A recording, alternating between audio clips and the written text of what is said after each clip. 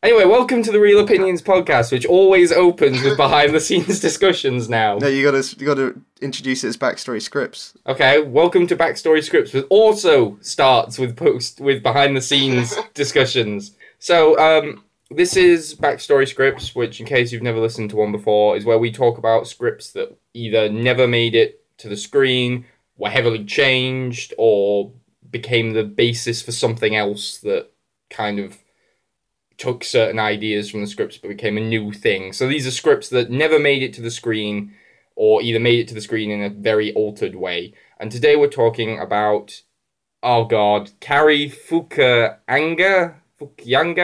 I don't know. The True Detective man's script for It, which he is still credited in some capacity for the new film. But his script is not the version that we're going to be seeing in the new film that comes out in September. So we thought we'd take a look at that and just talk about what we liked, what we didn't like, and how it compares to the other version of it that it came in the 80s. So this went through quite a lengthy pre-production period, as far as I can tell. It's reported that he actually only dropped out 3 weeks prior to shooting. I've heard sort of mixed reports on that.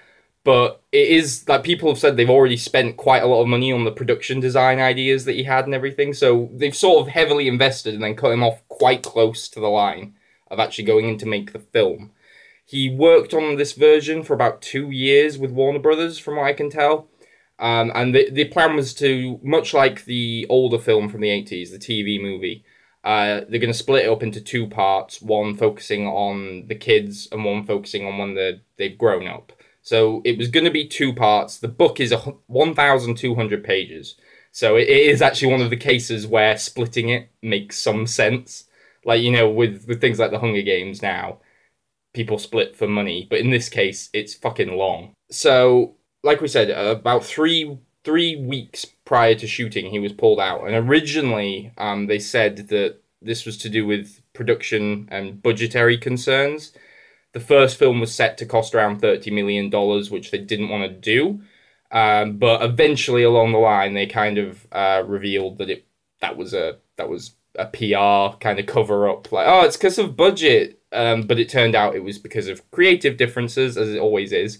I mean, the budget thing doesn't make sense if they'd already spent most of it, you know, on the pre-production and on the setting up his production design and everything. But anyway, it turned out that it was because he wanted to do a darker, and I'm using quotation marks here, more character-driven version that was kind of half based on Stephen King's novel and half based on his own childhood and on personal recollections.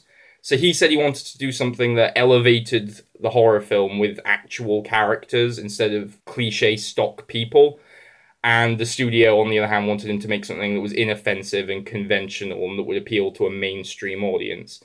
And it sounds like he was quite stubborn, he didn't want to back down, and so somewhere along the line, he got replaced, and the script was altered. Now, you have said that this isn't actually even the final version of the script that we're going to be going through today. Yeah, so the one that we're doing this entire video on is from 2014, so it's not the most recent by far, but this is the script that's been leaked online. We did that podcast where we talked about how the script leaked, and you said about how it was due to sexual scenes that he was originally cut off. And when I was reading this at first, I thought there's some darker stuff later on that we'll get into, but there was nothing that screamed, like, there was nothing that said to me, this is too risky for a studio to do. I agree. I was thinking constantly, when is it going to get too dark for whatever rating they were going for? However, now, since looking up this version of the script that we've got, it's found that it's basically not, it's not near the final one.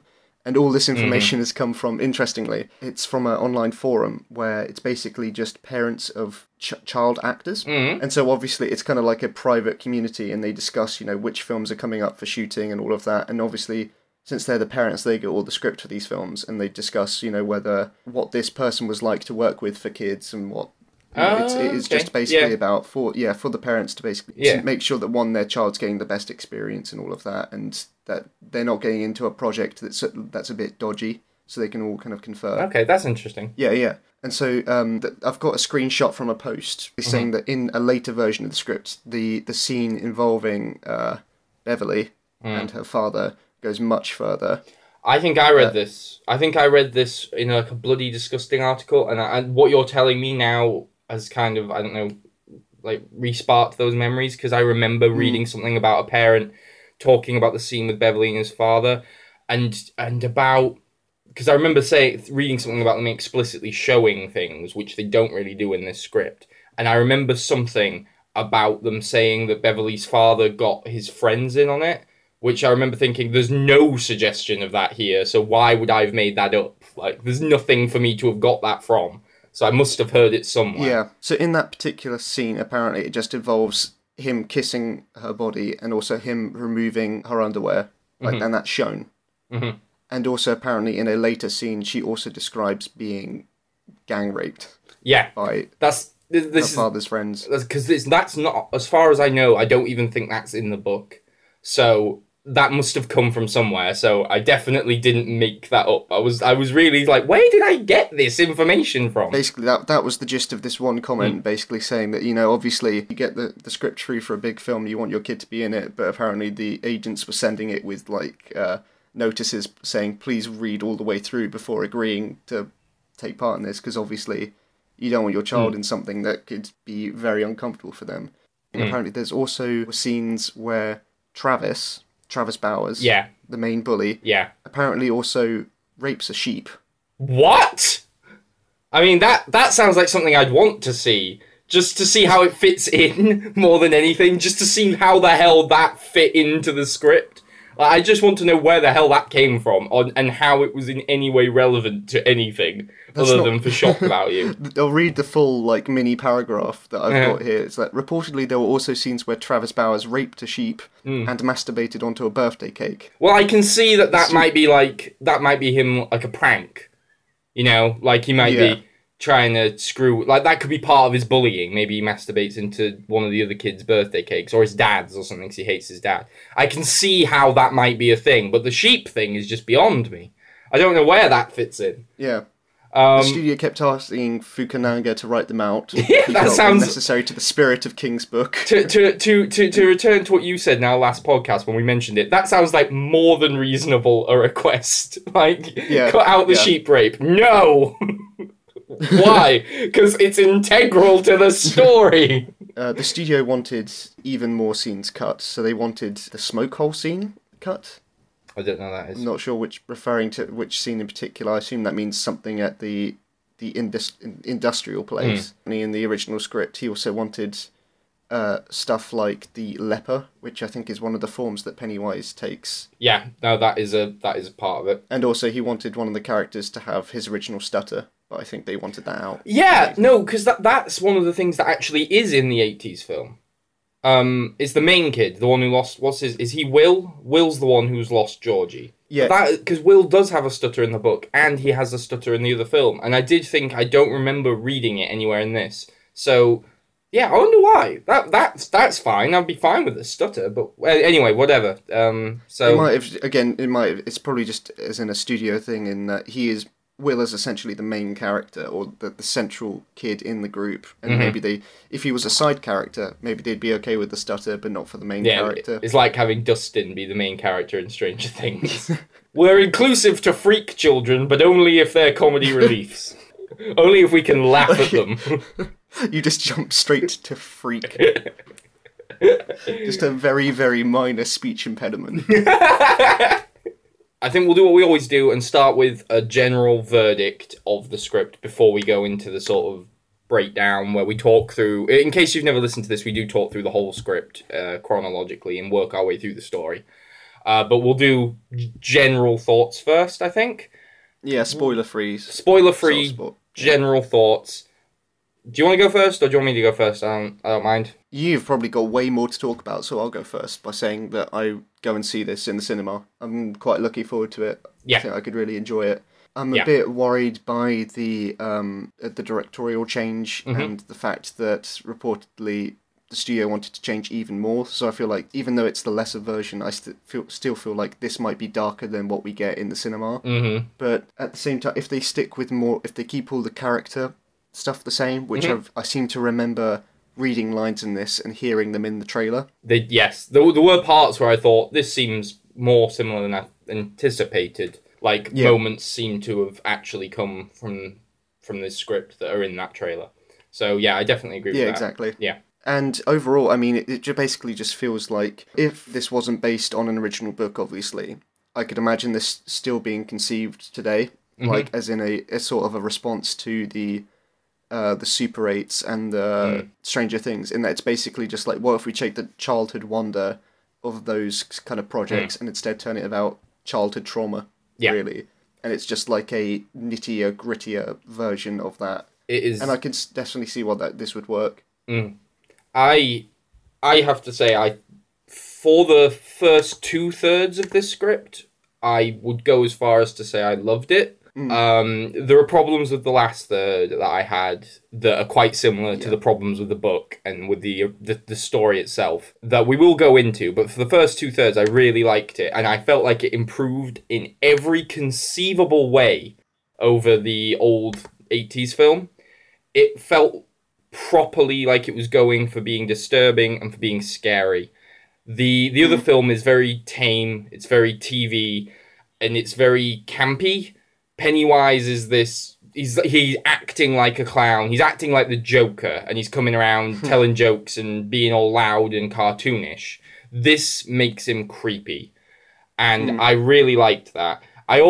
This was the first one of these scripts we've read for this series where I actually cared about the characters and liked them and could tell them apart.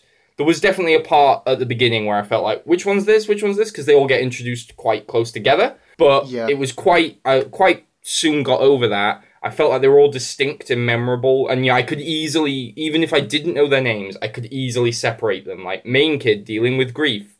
The black kid who's homeschooled. The kind of kid who's babied by his mother. The girl who's got home problems, the fat new kid, the nerdy kid who tells jokes, the Jewish kid. They've got like distinct personalities, and they do sort of get developed. He did talk about making these characters deeper, and whilst I think there is a limit to that because there's so many of them, I did feel like I knew them better than I knew characters in most horror movies. And I really liked that aspect of it. I liked the characters. I liked a lot of the horror sequences. The way they were written, it was very evocative, and I could sort of imagine them. And even though it's when you're reading it, it feels a lot more cold and formal. It's hard to be scared reading the scene descriptions. But I did sort of think, oh, I can imagine that being quite creepy when it's on screen. I liked how it kept Pennywise's mouth shut. That's one of my biggest problems with the short film, is he never shuts up, and that kills him being frightening if he's just talking all the time. In this, his speech is quite limited, and I really appreciated that. So I liked the characters, I liked the tone, I liked a lot of the horror sequences. I liked that it replaced the fact that Pennywise uses the kids' fears against them. In the book and in the other film, that's used in very kind of schlocky ways, like he turns into a mummy because the kid's frightened of classic horror monsters. So he's like a mummy, and then he's a werewolf, and then he's Frankenstein. And it's used in very kind of basic ways. In this, he turns into stuff that's personalized to them and that is genuinely disturbing. Like he turns into one of the kids is abused by her father, and he turns into her dad and does something quite dark, and that was like psychological, but in a way that wasn't too heavy-handed. Besides the last act, the only other problem I had was that it felt like sometimes the characters came to conclusions about things that I'm not sure how they did, or they would explain things in very kind of expositionary ways. There are bits where they go like, this clown turns into things that we're afraid of, and it uses that fear against us. And okay, I got it. And then they would go, like, for example, it turned into blood because I'm on my periods. Like, no, I got it. You didn't need to spell it out for me. And then equally, when they start talking about how to defeat Pennywise, it felt like they were just jumping to conclusions based on information that I'm not sure where they got it from. Like, we need to stick together and it can't hurt us. And it's like, where'd that come from? Where did you get this? What? Huh? And I did feel like some of the story stuff like that and some of the lore felt like characters just had to rush to those conclusions for time's sake. I don't know if that's something you agree with or not. I actually didn't have a problem with those problems at all, really. I mean, when you said the exposition stuff, the first thing that jumped to my mind is the scene where they're explaining their fears. But I think that they handled it, to me anyway, I feel like they handled it in a reasonable way in that, so when you say they instantly jump to conclusions, the line that I remembered is that when they say, oh yeah, you've got, like, Beverly, you got blood, and then they go, that kid goes, all girls are afraid of blood. That was funny. That was funny. I liked that. Exactly. But it was just, I don't know, it was just that they sort of went through each one, rather than just one example. It was like, and you're afraid of this, and that's why it came as this. And it felt like it was pandering a little to me. The problem I did have was that, like you said, is that they seem to instantly know what to, like, this is how we'll stop him. Mm-hmm. And my instant thought is, why? They are kids, definitely still, like, I think they're all 13. Yeah, they are. That doesn't mean that they're complete idiots. If a 13-year-old comes across a supernatural force, they're not going to instantly believe that they can kill it with a slingshot. That, to me, seemed a bit unrealistic. At least it wasn't just the fucking slingshot, though. Because in the book and in the film, they go, we'll use the slingshot, and that's it. In this, they, like, get chainsaws and all these things. Like, we'll just try everything. Yeah, like, that makes more sense. That made much more sense. But the problem, well, that's one of the problems with the third act. The other problem with the third act is that it starts to get very, not abstract. I know that people get annoyed when I use this word now, because apparently it's me not understanding things. What I mean is that it starts to change tone from something that was relatively grounded into something quite rapidly.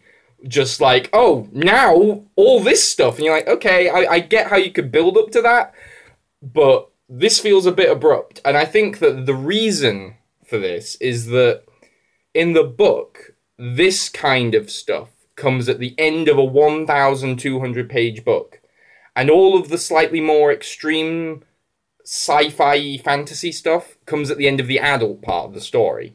So that comes right at the end of a long story. And I feel like because they're splitting it into two parts, they felt like they needed a scaled-up ending for the children part. In the book, the child part just sort of ends with them going into the sewer, having a fight with Pennywise in his clown form. They kind of beat him fairly easily, and that's the end. And I understand that is not how you can end this film. It needs something a bit more epic, because to just have them sort of go into the sewer and deal with the clown quite quickly would be very anticlimactic. And I get that this script, the thing we have to kind of understand is that this script isn't really the full story. This is half of it. But it felt like they sort of brought elements from the actual ending into this midpoint ending so that this could feel more satisfying. But instead of feeling more satisfying, it felt tonally out of nowhere and a bit kind of stupid, I think, it just felt a bit silly and dumb. I think as well is that I talked about it briefly, and that I said that, you know, it's changed from, this film is basically like if you wanted to take childhood wonder and turn it into childhood trauma. And so I get sort of why there has to be this second half, because it sees how it's affected them as adults. But when I was getting to that 2/3, and when it was starting to transition into this, I just thought, why can't it just be the one film?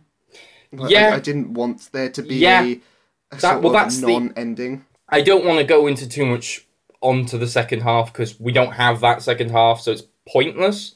But the thing is, to be perfectly honest, as someone who's seen the 80s film, I haven't read the book. I know quite a lot about the book, but I haven't read it. Not much happens in the second half when they're adults. They just sort of revisit their trauma. Pennywise comes back, starts tormenting them. And then they kind of go to the sewer and do it again, and then this time it just does it for good. It almost feels like a sequel that was thought up afterwards, even though it is part of the same book. Even though it was always part of it in the intended ending, it does actually feel like it could have ended here. And I agree with you. I hope that whatever they have in mind for the second half is a significant improvement, because the second half of the book is fucking awful, and the second half of that 80s film is even worse than the first half. So they really have to change it quite a bit, I think, to make the second half anything other than bad. But hopefully they do. But it definitely feels like they took elements of the ending and moved them into this, as you said, non-ending. I think the changes that they've made just from glancing at the Wikipedia and then after the script, the changes that they've made to the general story, I think, are a good sign that they could do the second half well. Yeah. If they change quite a lot. But at the same time, it was just... I don't like going into a film knowing that I'm not going to get a completely satisfying ending. They definitely upped, from reading the Wikipedia, they've definitely upped the ending, like you said. Yeah. They've tried to turn it into a proper ending, as much with a cliffhanger, instead of just an awkward hanging point to wait for the real conclusion. I don't know. Would you think it's a fulfilling ending? If there was no second part, would you think that this was a decent ending that just ended with a mini cliffhanger? Besides the bits where it gets a bit conceptually with the main, I suppose you could call it final battle. It's not unsatisfying, but it's a bit too cliche for it to be completely satisfying. Yeah, it's also, for me, I felt like there were certain character things that didn't... It felt like they either didn't reach their proper conclusion or just never had anything with them. And it took me a while to think, oh, that sucked. And then I remembered, oh, wait, but this isn't actually the end. But it does mean that certain, I don't know, character threads either go nowhere or feel like they have minimal impact on things. But that's because it's not the ending. But I don't know, it still means it's a little unsatisfying. I think it's fair to say that because we're not going to see them as kids in the next one. So it's kind of the end of them as they are now. And I definitely agree with you in that the fact that after the big stuff is gone, it's basically just like the script forgets that there were 6 other kids, and they're basically like Will is the main character. Through most of the script, obviously Will is the one that gets the most time, but it never feels like he is always the main character. Yeah. Like, it does divert off into different people. It feels like, Stranger Things is a decent one. Exactly. Because some of these kids' films do have obvious main characters, but Stranger Things is a decent comparison in that I never felt like, shit, what's the main kid? I can remember the name of all the other kids in Stranger Things except the main one. Oh no, they're looking for Will. Will, okay, Mike. I never felt like Mike was main character. He's sort of the lead, but he's not as much of a main character. And Will's comparable to that until, like you said, at the end it treats it like he's the only one that really mattered. When they've tried to make, deeper roots in each of these characters for this film, it makes even less sense for you to just kind of forget about them, not finish them off. Yeah. Like, not that they all had set up arcs, like very clear arcs to go through, that beating Pennywise would be this... But they have their conflicts and their fears that just are unresolved, Or that, even worse, in the case of, I think Richie, I don't even know what his fears were. He just gets none. Richie's just kind of there. Yeah, and Richie's one of the fun ones, I wish Richie had more purpose. I nearly said porpoise. Okay, should we move in to it? Just to summarise, it's really good. It suffers from some problems that I think are just inherent from what it's adapting, but I think they fix so much that was wrong with the original source. They improve quite a lot on the previous version of this film, and if this came to the screen in this form, I would be quite satisfied. I think this would be in my top 10 of the year. I think if it came out like this. I agree. I agree with that 100%. I think it's like the right balance between kind of like the nostalgic era blockbuster and mixing it with modern horror. I think it doesn't... I think it could appeal to both people. I think that's a good point, actually. Unlike, there is a danger, I think, that some of this nostalgia stuff, like Stranger Things and Super 8, if they it's fine now, but if it continues, it could just sort of be like, yeah, you're making these old movies, we get it. Whereas this it takes those ideas and it updates them and does something new with them, which is what I think needs to happen. Yeah. You can't just continue to make E.T. clones and just sort of say, but it's nostalgic now. Yeah, so it's really good. It is really good, and I do recommend that people read it, but maybe hold off just in case it's closer to the film that's actually coming than we think, because then you can get a really good experience with that film. I would say you don't have to read this. It's not like... I don't think that there's going to be that massive changes, honestly. No, not from this version. I feel like some of the darker moments might be trimmed down or watered down. I personally can see how it could be trimmed for budget reasons too, and I might highlight that when we come along. I think I know which moments you're going to talk about. Probably do. Right, so we'll move in now. So now we're going to be doing a breakdown, so obviously spoilers are guaranteed here.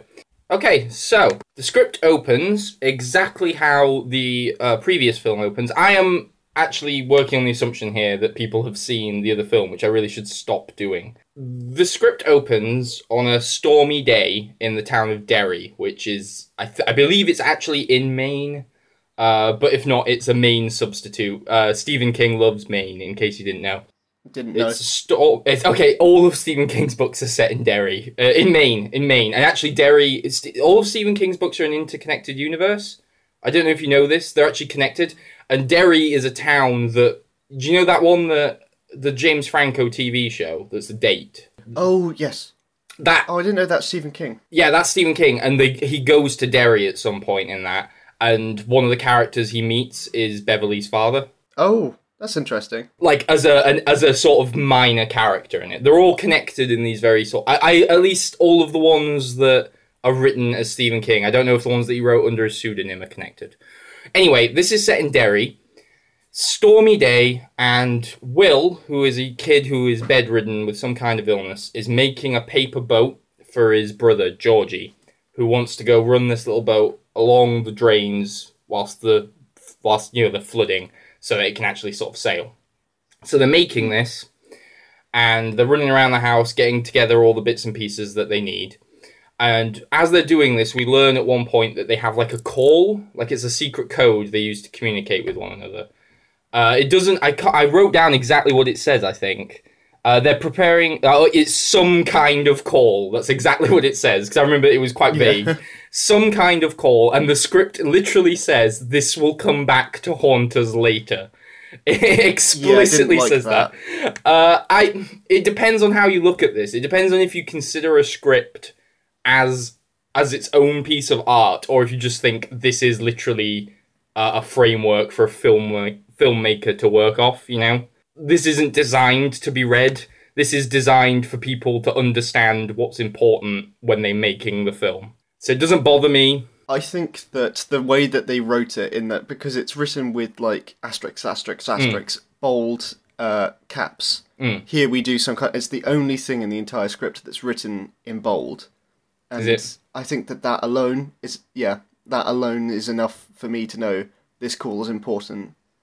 Like, okay. I think it could have had the same weight to it if it was just written as a normal description. And I mean, obviously, I think that's just it's just a script thing, not a film problem, because it wouldn't. It's not like the director would say, "I would love that. This is going to haunt us later." A giant arrow appears on the screen, pointing like important. So anyway, as we said, Will is unable to actually go outside with Georgie because he's ill. So Georgie runs outside with this little paper boat on his own on the day of the storm. He puts it on the storm drain. You've seen the trailer. You know what he's running after the boat as it goes around. And eventually, as it does in the other film, it stops at this drain. Georgie... Does it go down the drain? I think it goes down, doesn't it? Yeah, it goes down the drain. Georgie kind of like peers down to look at it.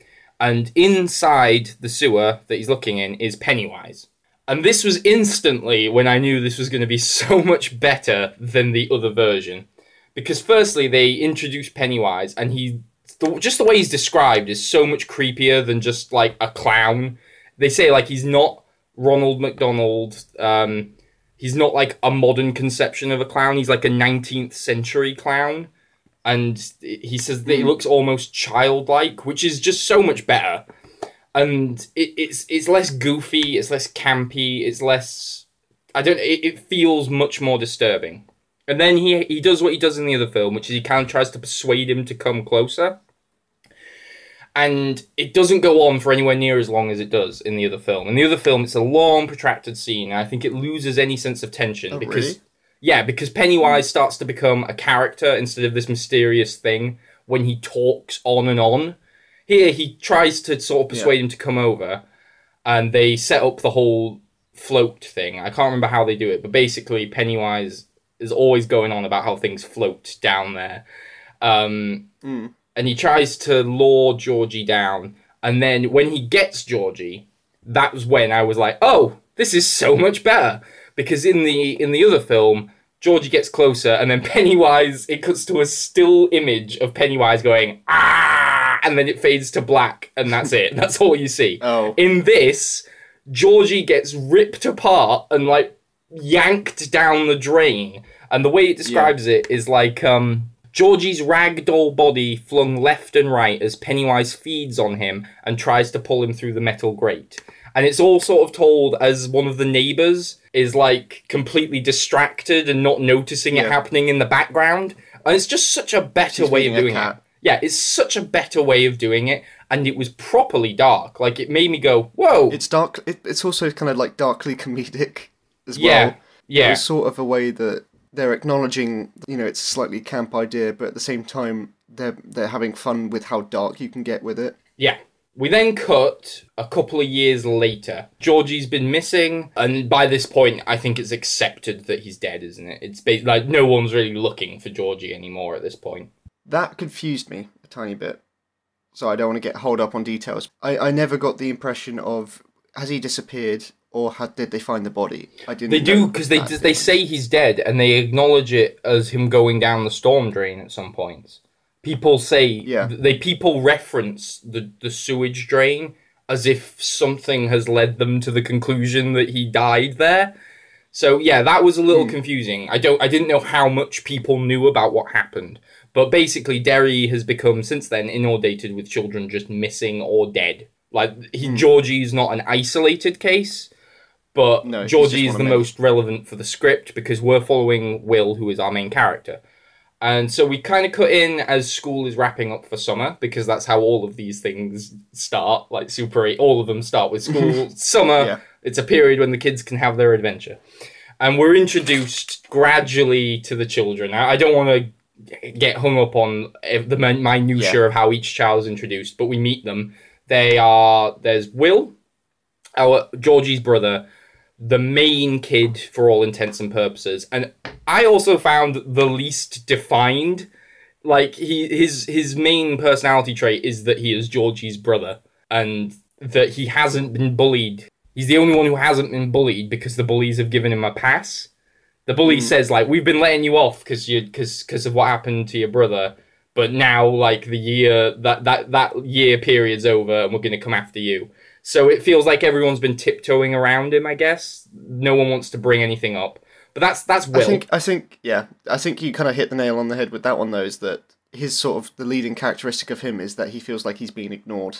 Like, he feels like he doesn't really have a voice. But I think he does sort of fall into the main character syndrome. Yeah. Where the main character, even because he's the driving force of the plot for a lot of it, he doesn't have as much character as the people that can just say fun lines on the sideline. I think you're right, though, there. That's probably a better way of putting it. He is defined by the fact that he feels ignored, because his parents are ignoring him because they're still sort of hung up in their grief period.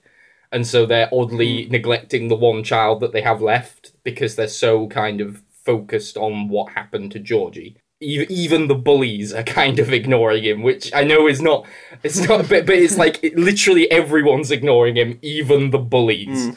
So that's Will. Then we have, I'm just trying to make sure I get the names right. Richie is the nerdy one. He's got video game magazines and things like that. He's the nerd kid. He's also, I suppose, the closest to a comedy relief that there is. He does voices and things. I'd say. He did, in the old film, he's the one played by Seth Green, a young Seth Green. Oh. So he's kind of the comedy kid. Then we have, it's Eddie, who is the one with the EpiPen, isn't he? Mm-hmm. So Eddie is kind of babied a little by his mother is always doting on him and worrying about him. And so he is kind of defined by the fact that he's constantly worrying over things. He's got this EpiPen that it turns out he doesn't even need, but he's kind of a hypochondriac, I guess. And he's the not coward, but he's worried about everything. He's frightened of everything. And he's not allowed to do this because his mother says so. He's not allowed to do that because his mother says so. And that's kind of who he is. Then there's Stan. Stan is Jewish, and he's going into his bar mitzvah. And he also seems to have maybe he's just going through puberty because he's like looking at porn magazines and stuff, and he's taking a lot more interest in it than the other kids, which is going to actually matter when we get to a scene with him in the synagogue that we mentioned earlier. So that's him. I don't want to say he's the Jewish kid, but that's how I remembered him. He's the Jewish kid. Well, that also comes into it because they introduce it in this first school scene as well, is because he's literally becoming a man soon because he's got his bar mitzvah. Yes, exactly. A sort of fear as well for him, not only with the sex thing, but also because he's got to study for his bar mitzvah as well. So it's like another pressure on top of it. So they're the 4 that are actually friends when it starts. There are other children that become part of the loser club. They become part of the loser club, but they're the 4 that actually know each other at the beginning. We're then introduced to the other 3 who are introduced separately. So there's Beverly, she's the girl, and it was quite uncomfortable. They introduce her with the other girls calling her a slut. And she's 13, and they're talking about like how all the boys says she gives the best blowjobs or something like that. And she is defined kind of by the fact that this is uncomfortable. So her dad, he isn't in this script. He isn't diddling her. But it's like he's going to be, like he's waiting for her to become old enough so that he can. Yeah, that's definitely implied. And then obviously we sort of hear about, like, this is how the girls at school talk about her, and then later all of the boys basically develop a crush on her.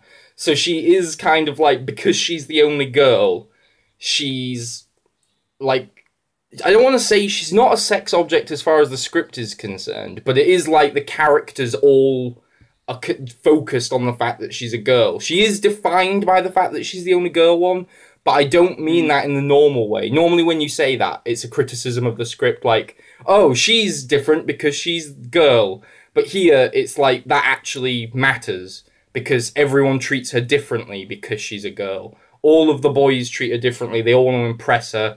Her dad's got this weird thing with her. The fact that she is a girl actually... the fact that she's the only girl is deliberate here. It's not just a sort of, we need a woman, there's a girl one, now we've got that box ticked. It's actually intentional. Do you agree? Do you sort of see what I mean? Yeah. I agree in that her character wouldn't work if there was another girl in the group, because, like you said, the whole point is that she is the only girl. Yeah. It's not like they're not bothering with it because she's there. It's not like she's the focus of attention all the time. There is a clear focus on her from the characters, and it does border on uncomfortable. Yes. Two other kids to introduce you to now. There is Mike. I think Mike's the right one. Mike's homeschool, isn't he? They call him homeschool. Yeah. Mike's homeschool. So Mike is... We meet Mike when he's with his dad in a scene that I thought was really, really good, when they're killing the sheep. They're so he's homeschooled, and they sort of live on this farm, and his dad is making them use, the thing that Anton Chigurh uses in No Country for Old Men to shoot people with. The bolt gun. Bolt gun, yeah, that. They're using that to put down sheep, and I liked that because it felt so unsanitized. It didn't feel like it felt so matter of fact, like they're just having this father and son conversation whilst just killing sheep, and I liked how not emotionally manipulative it was with that. Just like, this is happening, here are two characters talking while they do it, and so he is defined partly by the fact that he's homeschooled and so has no connection to the other kids. Partly by the fact that, therefore, his dad is basically his best friend, which does sort of come into it later. And also, he is the black one. Again, as with Beverly, this isn't just a tick box thing. This actually matters. Yeah. This actually has a purpose. He is a black one. He is the only black one. The last kid is Bill? Is his name Bill? Ben. Ben's the one I always forget. Ben's the fat one, and he's a new kid, right? Yeah. He's a new kid. And he's therefore alone. He spends his time in the library studying the horrible history of Derry, like all the terrible things that have happened.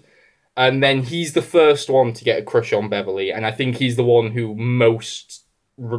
he's the closest thing that you would call to Beverly's love interest, in the sense that he's the one who is most focused on Beverly. They're sort of their destined, but air quote destined to be from just from it. You know, you've seen it before with the script thing where they just have a specific back and forth that you know that they're aiming to be ended up together. As we said later, all the boys end up thinking about Beverly in some way or another, but he's the one who, from the very beginning, is like trying to talk to her and is trying. He's like he writes a haiku. He's actively pursuing her more so than the other boys are. So we meet the kids. Yeah. That's that out of the way, and that is a good 20-ish pages of the script. Just getting to know these kids. I liked that.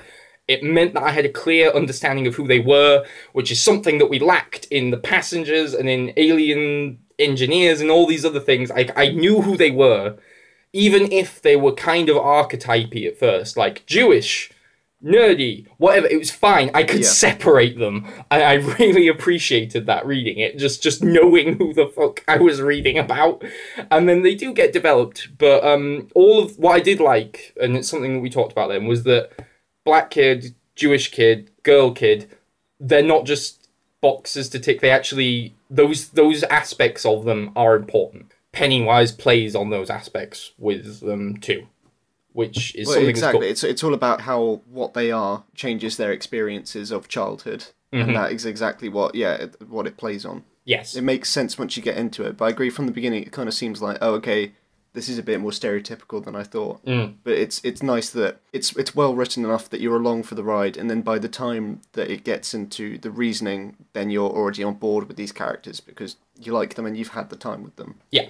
So again, not wanting to get too hung up on the minutiae, we then what follows for the first third or so of the script is Pennywise preys on each of them individually, and it sort of feels like separate, isolated scenes where Pennywise goes from kid to kid, confronting them with their fears. Towards the middle, they sort of get together, but for the first third, it is kind of almost, not, I don't want to say short filmy, but I mean, it's separate scenes about, like, separate horror scenes that are only really connected in the sense that these kids all need to encounter Pennywise at some point. So we can go through all of these scenes without really having to worry about chronology, which is why my notes get a bit more vague here. So the first one is actually the synagogue one. Do you want to talk about the synagogue one? Because I've been talking for quite a while and my throat is getting dry. Okay. Well, the synagogue one is Stan preparing for his bar mitzvah. Basically having an uncomfortable moment with the rabbi because the rabbi's lost his son. Going down to the bathroom, and then this naked woman coming out of the bathroom. Yeah. He described it as like a mikveh, a cleaning room for women in the synagogue. Yeah. I have no idea what that is. He does explain it, which was nice, though. He did actually tell me what it was. I didn't have to look it up. I got the gist of it. Yeah, exactly. And it's kind of described that, you know, that she looks normal from the front, but then from the back she's kind of rotten. It's the kind of thing that we've seen before in, well, even just like Stephen King things, because I thought of The Shining. Yeah. Yeah, exactly. And basically he just runs away, and that's his moment, really. That's his Pennywise moment. She does say something about floating, right? Yeah, she says, "Come float with me." Yeah. They all sort of link into that. That he's constantly talking about floating. At least, though, it's contextualized in this. Like, each individual occasion, he makes floating somehow relevant. In the other fucking film, he just shows up and starts rambling about floating. You know, what the fuck is he talking about? He just sort of shows up and goes like, "We all float," and like, what? What do you mean? What does this mean? But at least here it's contextualized to the occasion. There was only one real moment where I was like, that's a bit of a stretch.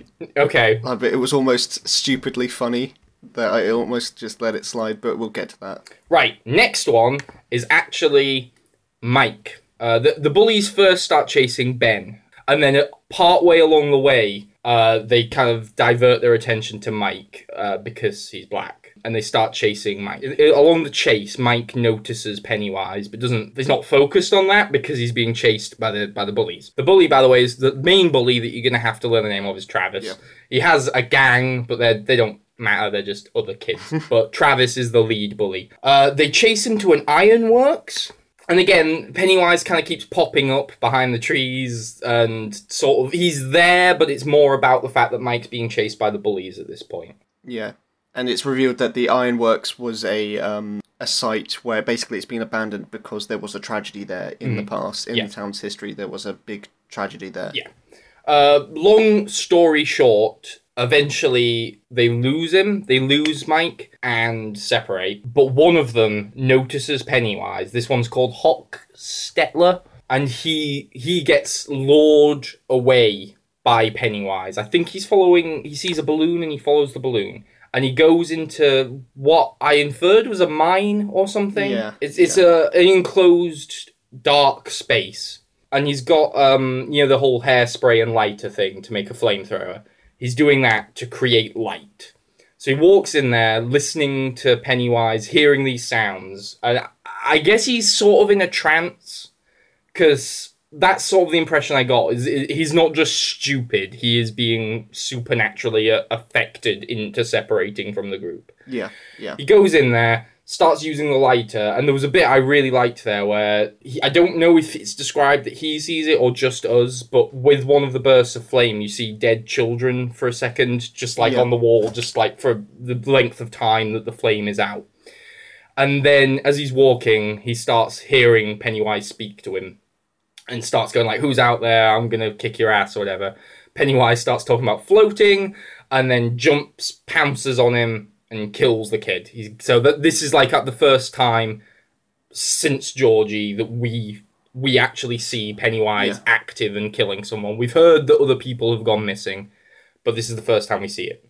Yeah, I really liked because they briefly introduce him as he's the giggly anarchist, this kid of the bully group, the stereotypical arsonist, I mean. Mm-hmm. And so it's fun. I liked him having the hairspray and doing the balls of flame and lighting up parts of the room at a time. I think that comes down to, you described it right at the very beginning, is that I think what this script does is it's very easy to visualize all the horror bits, and it makes it that much easier to get into the script. Yeah. Compared to some of these others we've read, where sometimes when it gets to the action or horror sections, I couldn't really understand what was happening. It's very clear for the most part. This is a good example of it, where I just visualized it so clearly and thought, that's cool, and that sounds good, and it did help. It serves to show just how clear writing can make this feel so much better. With Shadow Company, that was the closest that we got to decent action before, but it was more just kind of describing what was happening, and the actions themselves were cool, but I think that this takes it to the presentation of the action, which is cool.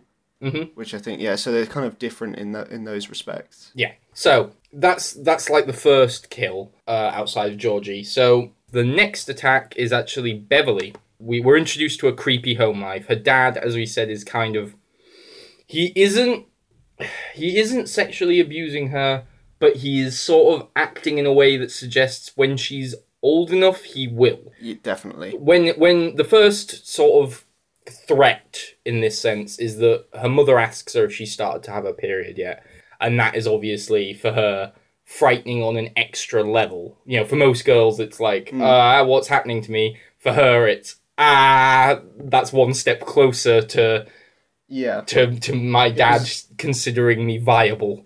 So I felt like the mum character was written like she was a drug addict or an alcoholic. She seems like a trashy mum, a kind of... Exactly, but because she's very creepy, a very creepy mum. Is that... Well, it's something I can understand. There's nothing in the character that inherently makes me go, that's why she's creepy. It was just... It's creepy enough to just go up to your girl and bluntly ask, have you started bleeding yet? You're gonna have to buy tampons. It's very blunt.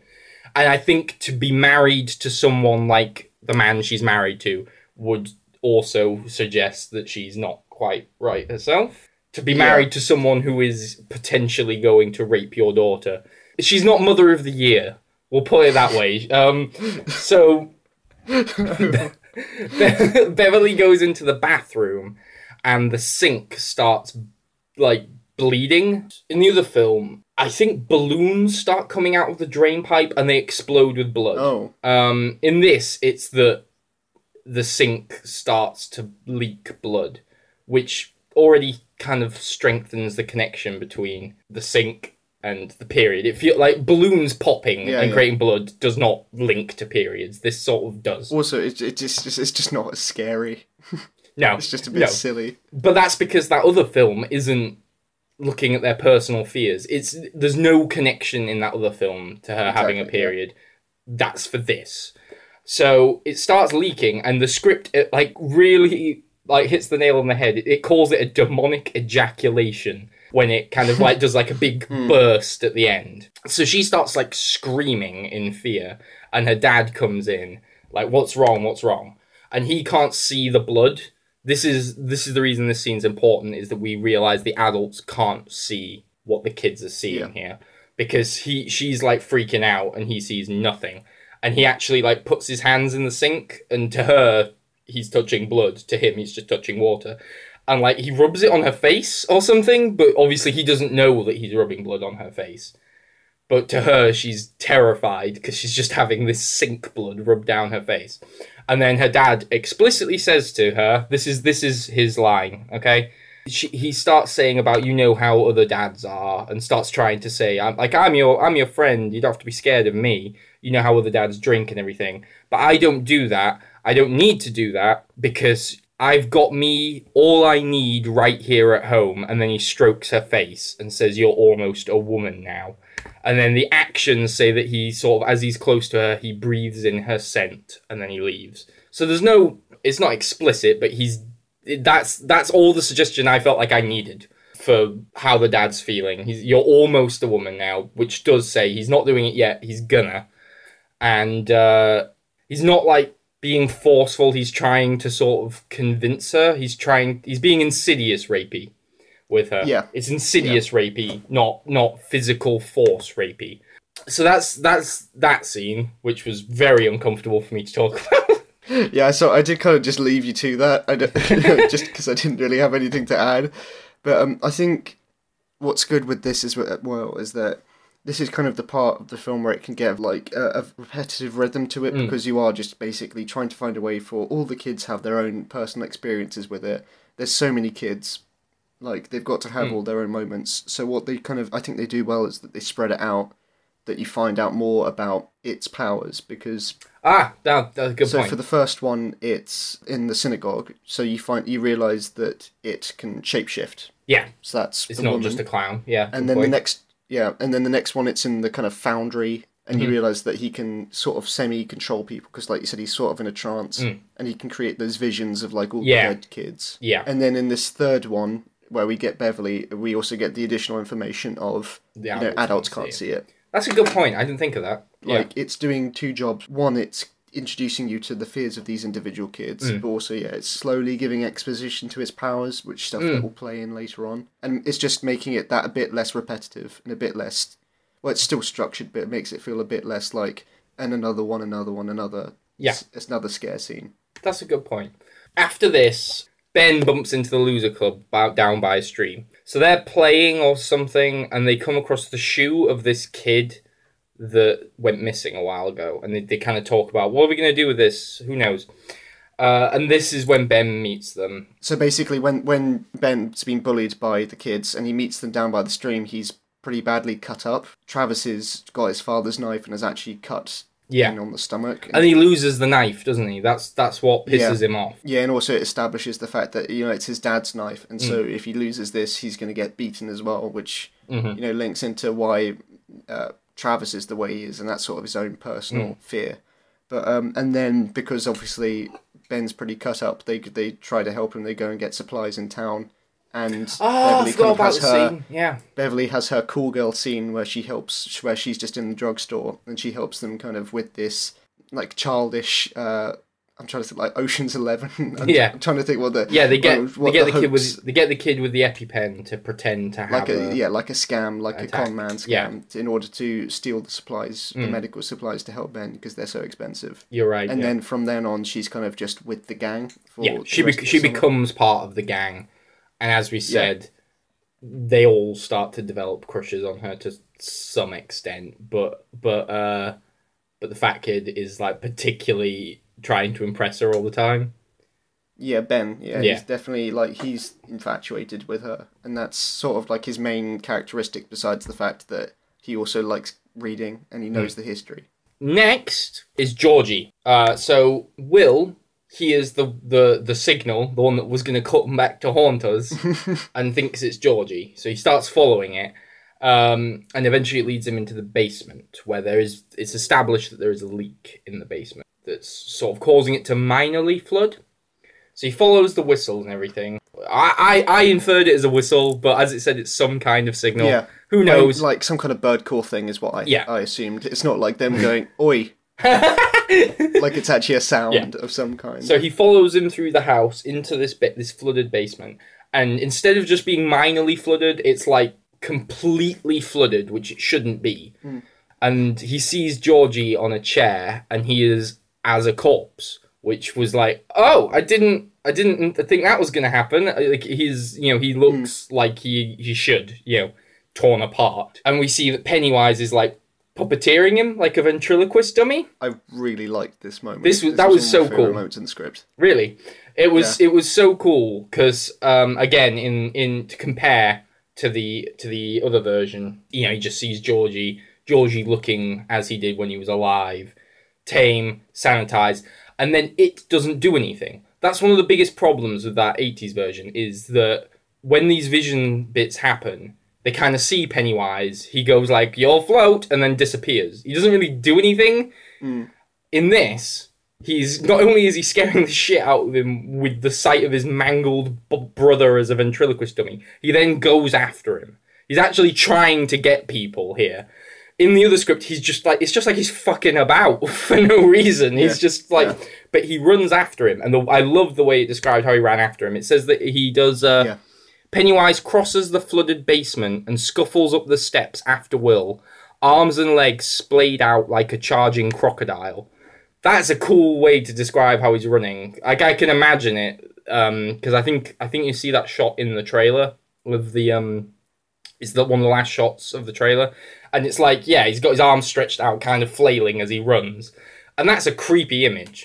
Will runs up, screaming. His parents come down. He says he sees Georgie, and they're like, Georgie's dead. Shut up. Shut up, Meg. That's basically all the parents' dialogue in this is, shut up, Meg. It's not that they don't care about their son. It's that they're completely ambivalent to his grief. They don't think how losing a brother would feel. They just think, we've lost our son. Exactly. No one can understand. And, like, at one point, Will asks, like, are we going to go on the vacation we go on every year? And they're just like, shut up, Meg, and ignore him again. Just going back to the moment again, I liked that it wasn't just a case of, I thought it was just going to be a shapeshift thing. I really liked that, one, so it was like him controlling it like a meat puppet. But then when you say the way that he's described kind of coming at him, I really liked that as well. The line after... Oh, he's got it strapped on his back or something, hasn't he? Yeah, exactly. He's got the corpse like strapped to his back. I remember that. It's much more emotionally manipulative on Pennywise's part. It's like, it's not like, here's your brother who's dead. It's, here's your brother who I killed and who I can use against you. If he's just acting as his brother, that's just him reminding him his brother's dead, which he knows. Having the dismembered meat puppet of his brother is, I killed your brother, this is what I did to him, and now I'm going to do it to you. And that is creepier.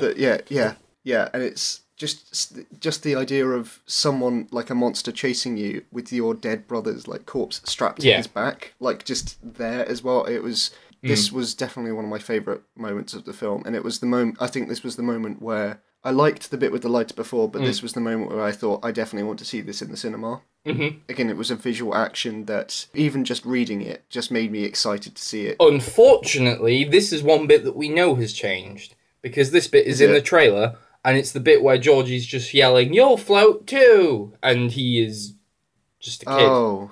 We then see Pennywise rise out of the water and do the crocodile. The crocodile run's still in it, which is cool.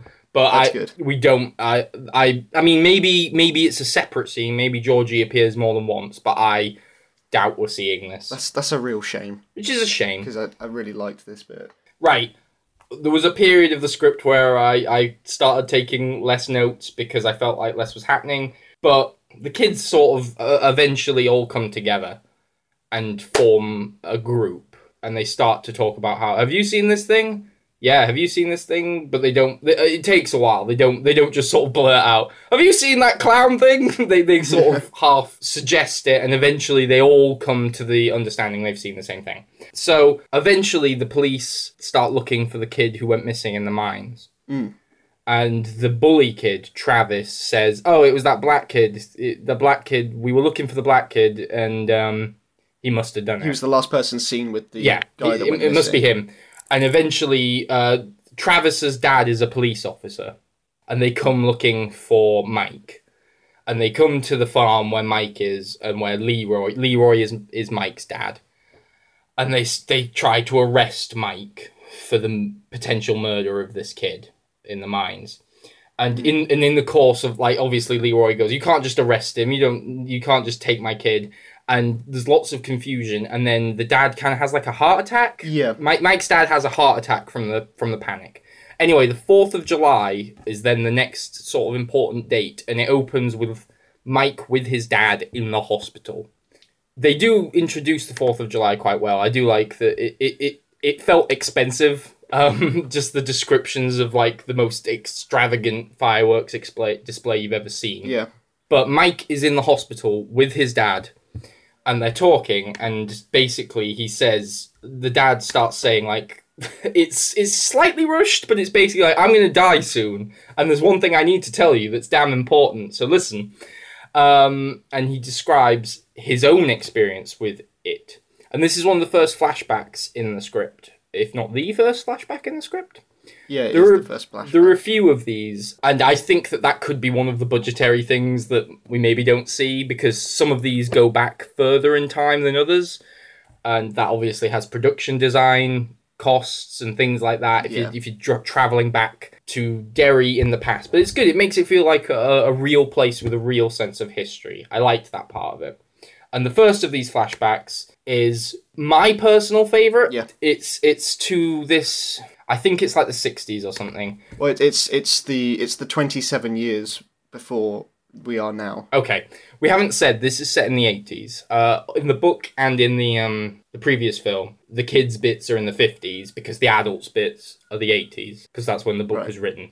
So all the kids' stuff is nostalgic for the 50s. In this case, I presume the adult stuff is going to be now. So the nostalgic stuff is for the 80s. So this flashback is in the 60s or whatever, to when Leroy, Mike's dad, is like some kind of black gathering. They're like having a party. It's like a black club, basically, isn't it? And these people, called the Maine Legion of Decency, who, interestingly enough, are another part of the King Extended Universe. Oh, are they? Yeah. But they're the Ku Klux Klan, basically, aren't they? Yeah, they're just... I don't know if... I don't think the Klan has copyright on them. That's what it felt like. It was like when they have like a... When like someone gets out a laptop in a show and it's got a banana symbol instead of an apple. It's like, really? Like, you don't have to change that.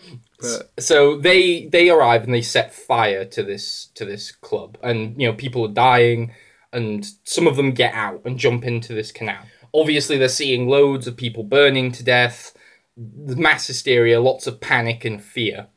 And at this point, Mike's dad describes seeing Pennywise, like, lifting out of the water by his balloon. Like, the balloon is carrying him. Mm. And he's, like, picking off people in the canal and dragging them under and killing them, including some of the Klan people as well. He's getting the Klan people as well as the black people. So he's just like picking people off. And it was a really cool image. Just, I loved the way that he was like, instead of flying himself, it's the balloon carrying him. And just him like floating out of the water or across the water by that is a really eerie image.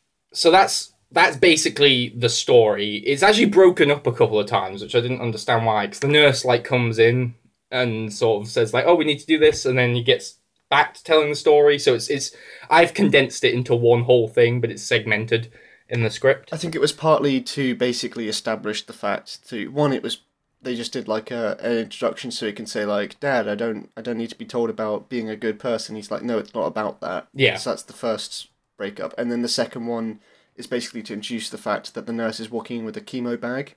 So basically implying that it's not just because he's in the hospital for the heart attack and he's going to come out soon. It's because it's establishing that he's dying for a different reason. But I don't know why they made him have a heart attack, and then it basically seemed like the heart attack was just said there's something more dramatic in that moment, and then he gets the cancer. Like, I guess it's needed so that Mike's not arrested. If he's just you need an emergency to stop Mike being arrested, so he can go to the hospital. Out of interest, I've forgotten this. I don't remember when I was taking notes. Is it in the script? Is this written as something? Is this written as a scene, or is this written as Leroy's story? Like, It's written completely as a scene. Like, as in, we visualise this. Yeah, so it is implied that we would see it. Yeah. Anyway, they basically tell Mike that he has to get out of the room for whatever they're doing. And now we get to... This whole sequence in the hospital is my favourite part of the script. From that story, and then the next bit, all joining together for this sort of, like, 10 or so pages that was my favourite part. So you have this story that's creepy and cool. And then Mike goes out into the hospital... And it's empty, the corridors are empty, and it starts, like, strobe lighting, and he sees a sheep that's, like, the sheep is, like, frozen and not moving, just staring at him, like, punctuated by a strobe light, which is, I can see how that could be funny to some people, but just the weirdness of it made it feel genuinely nightmarish to me. Instead of, like, because you're hearing baaing and things, and I can see how that would be funny, like, a sheep appearing in a strobe light and going, bah, is random and silly, but I think it worked as a sort of, what the fuck? And it works with the intro scene. Yeah, because we didn't mention this, but when they're killing the sheep, Mike is hesitant to do it. He doesn't want to do it. And his dad just sort of takes it off him and goes, and carries on going through him. So clearly, like, his one is that he's afraid. I assume that he's just it's not particularly killing. It's that he's afraid of death because then this hospital scare is involved with death, and then also, I suppose, coupled with his father dying. I suppose his sort of focus is death. Although he's got the least clear fear besides Comedy Kid. Yeah.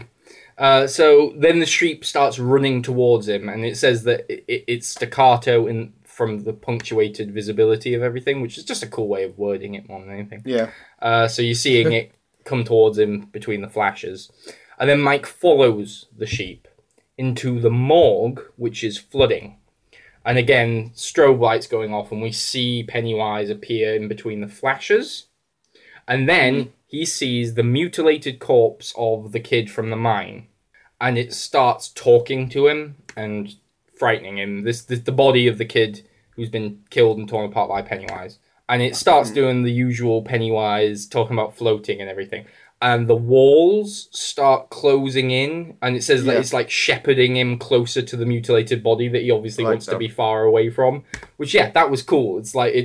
And I like the description, shepherding him closer. It's another good example of them making it evocative and something that I can understand when I'm reading it. He's getting pushed closer and closer to this body that he doesn't want to talk to at all. And that's sort of it. That was my one disappointment with it, was that it kind of just sort of deflated then. Like, he's confronted with this thing, and then what? Nothing. How I said before, where every single scene where it's adding... where it's introducing more kids' fears, it's adding something to the powers. I think that this is the first one where it doesn't add anything. 2, it comes right after that flashback, so it's basically just saying, he's also he is definitely here. Like, he's also following Mike too, and that's just kind of it. It's probably if you cut this out, I don't think there'd be any problem. Yeah, like, as in story wise, it's interesting and it's good. It's a good scene that I enjoyed, but. If you had to trim this film, I think this could come out. It hurts that it follows on from the highlight of the flashback as well, because that flashback is my favourite part of the script, and then it's just a step down. Mike leaves and he runs into the rest of them. So we have all the kids together now, so it's less segmented, and this sort of feels like this is when the second act begins, because now they're a group, a team, and they all get onto the subject of how they've seen Pennywise. And it stops being a thing that they think about and becomes a thing that, like, I've seen this too. And this is when they start coming to the conclusion that Pennywise can make itself relate to their fears. And this was the part that I felt was a bit clumsy. a bit on the nose. They all explain, like, I'm seeing this because I'm afraid of this. I agree with you about the part where Beverly says that she saw blood, and then they go, what's that got to do with anything? And Richie says, because blood always freaks a girl out, and Beverly says, wow, you really don't know shit about girls, do you? Like that. Yeah. That was funny, but it was just a bit explicit. I didn't mind that she said it out loud, because then you got the kind of comedy from the next kind of funny reaction where they describe like the kids actually recoil in disgust. Yes, that's funny. However, it's followed by something that I thought would annoy you specifically, which is Beverly's mind goes to dark places, to her father, and what being a woman might mean to him now. And I thought this would piss you off, because you don't like when scripts write things that you don't know how you're meant to visualize. I think it was just because it was segmented between really good bits, and it was a scene that I felt like it just needed to happen when they eventually came together. I gave it a bit more slack. I remember rereading this paragraph, like this tiny little action, because it is kind of strange. And I read it and thought, oh, he's not going to like that bit. It's just on the nose. It's just an on the nose part of a very on the nose sequence. Well, that was a problem. The one that really kind of made me go, "What? Why are you making that conclusion?" Is that they start going like they try to explain to you why he's a clown. Like, he's a clown because it means kids will come up to him. It's a perfect cover. I think it was that. I'm like, it's not the perfect. Not cover. only is it not the perfect cover, but he very rarely is acting in a way that needs a cover, because like him sitting there with a ventriloquist dummy of a dead corpse, he's not being inconspicuous, and him going in a mine going and charging at someone. He's never trying to blend in, is he? It's not needed as a cover. But well, that's one of the things. This is why Ben's part is so important with him reading. He explains the history of Derry a bit more. Yeah. He explains how Pennywise is a historical thing that has been plaguing this town for a long time. Kids go missing. There's lots of tragedy in the town. This is something that, guess what? The 80s version doesn't go into. And it's quite interesting. Because, fuck it. We didn't have the budget and we didn't try. So this version actually does explain that Pennywise has been preying on Derry for a long, long time. And yeah, part of it is it makes some sense of why he's a 19th century clown. I don't know if this is a recurring thing in Stephen King at all, but I liked that because, again, my only other experience of Stephen King is the film of The Shining. Have you not seen The Shawshank Redemption? I've completely forgot he did that. I have seen that. Have you seen Stand By Me? No, I haven't. Okay. But that's happy Stephen King. That's different. Apart from the rape in prison and the man being wrongly accused of murdering his wife, that's the guy who kills himself when he finally gets free of prison because he's been institutionalized. Apart from that stuff, it's a fucking feel-good hit of the summer. Okay, it's the non-supernatural Stephen King stuff. Okay, fine. It's the other miserable films.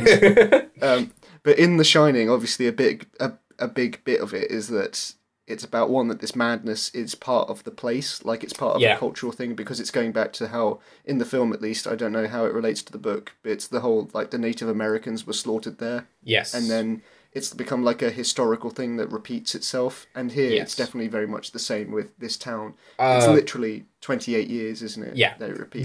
The repetition thing, I think, is unique to this and The Shining, but there is definitely always a focus on the, because they're all set in these small towns, and they always have history. Even like Salem's Lot, the history has nothing to do with what's going on now, but there is a dark history to the town, because just to give it a bit, just to give the location personality as well.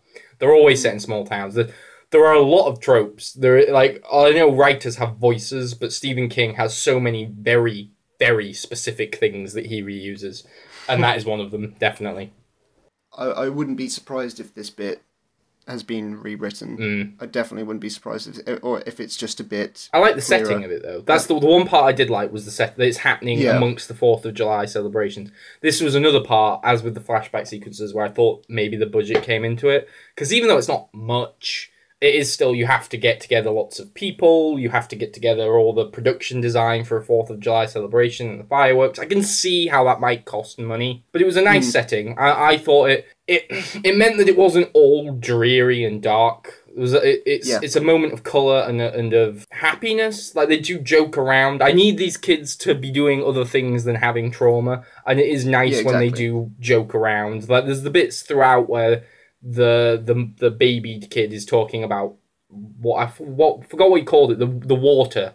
He has a special name for the grey water. Grey water, and they're all like, "What the hell is grey water? You're making it up." But it's like the sewage water that he's a hypochondriac about again. And all of that stuff I think is good, because I don't want the kids to just be trauma machines, like that are just there to be frightened by things. It's nice to give them intimate moments of well, I think it's a thing that frequently pops up in these kind of I suppose, like the 80s films, because 4th of July is such a big thing for them, obviously, but also it's an easy excuse to, one, have all the characters get together for, like, out in public, and then, two, I liked that in this particular one it gave reason for the whole fireworks bit that's coming up. I think I remember reading in the original it's just stone throwing, which isn't as, it might be a bit too bombastic. In the other film, it doesn't happen at all. How about that? It doesn't happen at all. Because the other shitty film, I've mentioned how shit the other film is before. The other film, the child section, is broken up. It's not even a whole thing. It's framed by the adults. So the adults remembering it. So you don't even... So it's an hour and a half. This script is obviously like 2 hours. The child bit is an hour and a half, and even then, it's broken up by a framing device. So the child bit is heavily condensed to just sort of the kids encountering Pennywise on their own. There's none of the adventure, none of that stuff. It's so crap and mishandled. And this is the kind of scene that really needs. A scene of them bonding. A scene of just something other than Pennywise propping up and going, "We float down here. What? And then that's it. Like, it's needed. And then the fight that's coming with the bullies doesn't happen. The bullies in the other film, by the way, there's no explanation. There's none of that whole the dad beats them stuff. It's just they're there because they're a plot device. And they're barely there. They only show up right at the end. There's none of the sort of pre-established stuff with the bullies. It's just so crap. Anyway, the bullies on 4th of July, they've like smuggled in these illegal fireworks. This is something that, as English people, I don't know if you understand it a bit more, but as an English person, I don't really understand where the line is drawn between your American normal fireworks and your American super fireworks, but you have them. And they're using these illegal fireworks. And they're causing mischief. They're being rogues and rapscallions. And they come across the loser club. And they're after the black kid again, aren't they? Or are they after him? They're after one of them. Yeah, well, they chase after Mike specifically because they spot him coming out the hospital, like we said earlier. Travis basically goes, "I got beaten up because of this guy. I want to beat him up." Yeah, his dad beat him up. And then the loser club watch Mike getting chased, and then they try to help Mike. Yeah, it's Beverly's idea. Beverly being the cool girl, she has a plan. And basically, what happens, long story short, is they ambush the bullies with their own fireworks, and they have like a firework battle.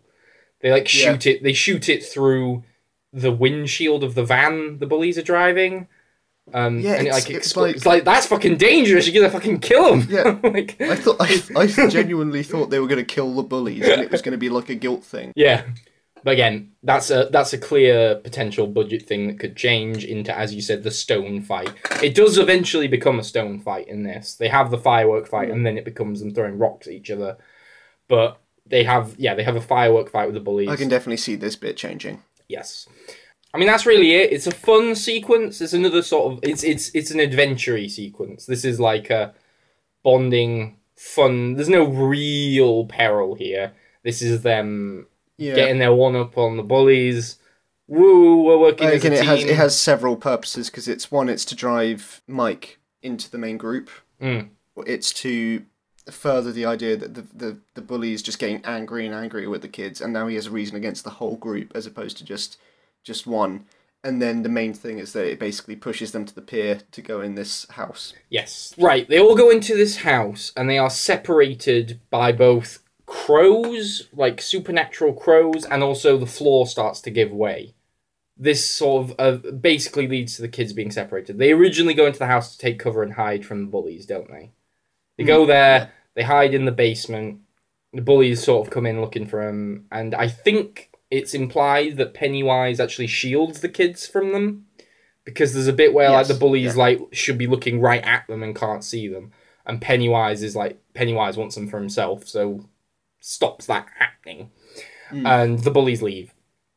The kids start to leave, crows start going around, the floor gives way, and they are all separated. But in particular, I think it's Eddie. Eddie is the babied kid. He is left isolated. And he falls and breaks his arm. Yes. There's a fridge in this basement. It's like disused. And blood starts pouring from it. And he's like, obviously he's very nervous and sensitive, so he freaks out instantly. And he runs to a rocking chair to kind of like get away from the ground, elevate himself from the ground, sit on the chair, and be away from the blood, which then circles around the chair. So he's completely surrounded. He's taking refuge on this chair. And then the fridge opens and there's Pennywise in there. And he unfurls from the fridge, which is quite cool. Yeah. And floats over to Eddie, again, holding the balloon to like levitate. And it says that he like floats just above the blood, which is a cool image. I like that. And then Pennywise starts doing his usual talking thing. And he says over the course of this that he is intentionally frightening them because you all taste so much better when you're afraid. And I really, really like that motivation for why he's doing this. Because in other scripts, these ghosts, they appear, they do their freaky shit, and it feels like they're just doing it because they can't kill anyone yet, because then the story will end. So they have to give him a reason for why he's basically fucking around. And it's to frighten them so they taste better. And why I like that motivation is because it's possibly the most evil thing I can think of. Like, he could just kill them and eat them. He doesn't have to frighten them. It's not necessary to his survival. He just does it because it's like salt or seasoning. It's just makes it a little bit better. But he is so evil that he is like, I'm going to psychologically scar you before I eat you, just so that it's a little bit better for me. Not necessary to in a lesser script, it would be necessary to his survival. Like, he wouldn't be able to eat them unless they were afraid. But in this, it's just because he's so evil that he just wants them to taste a little bit better, and them being afraid is what helps him with that. And I really like that. It works in with the whole clown thing, because it makes him more just enjoyably evil, I think, as well. Yeah. And again, like you said, it gives reason to everything. I'm glad that you brought up the fact that I think they do literally call it later on in the film, they call it the equivalent of salting. Right. Like it's a flavouring to him. And so he doesn't say it in this particular scene, but he says it later on, and I just wanted to bring this up while I remembered, because there's also another bit where they mention it in a way earlier scene, when the kids try to report that shoe to the police. And there's something where the police compares the kids' excuses to salt. Oh, right. Or something like that. And so it sort of gives going back and thinking about that now, it sort of gives the impression that the police officer at that time was also under the influence of Pennywise.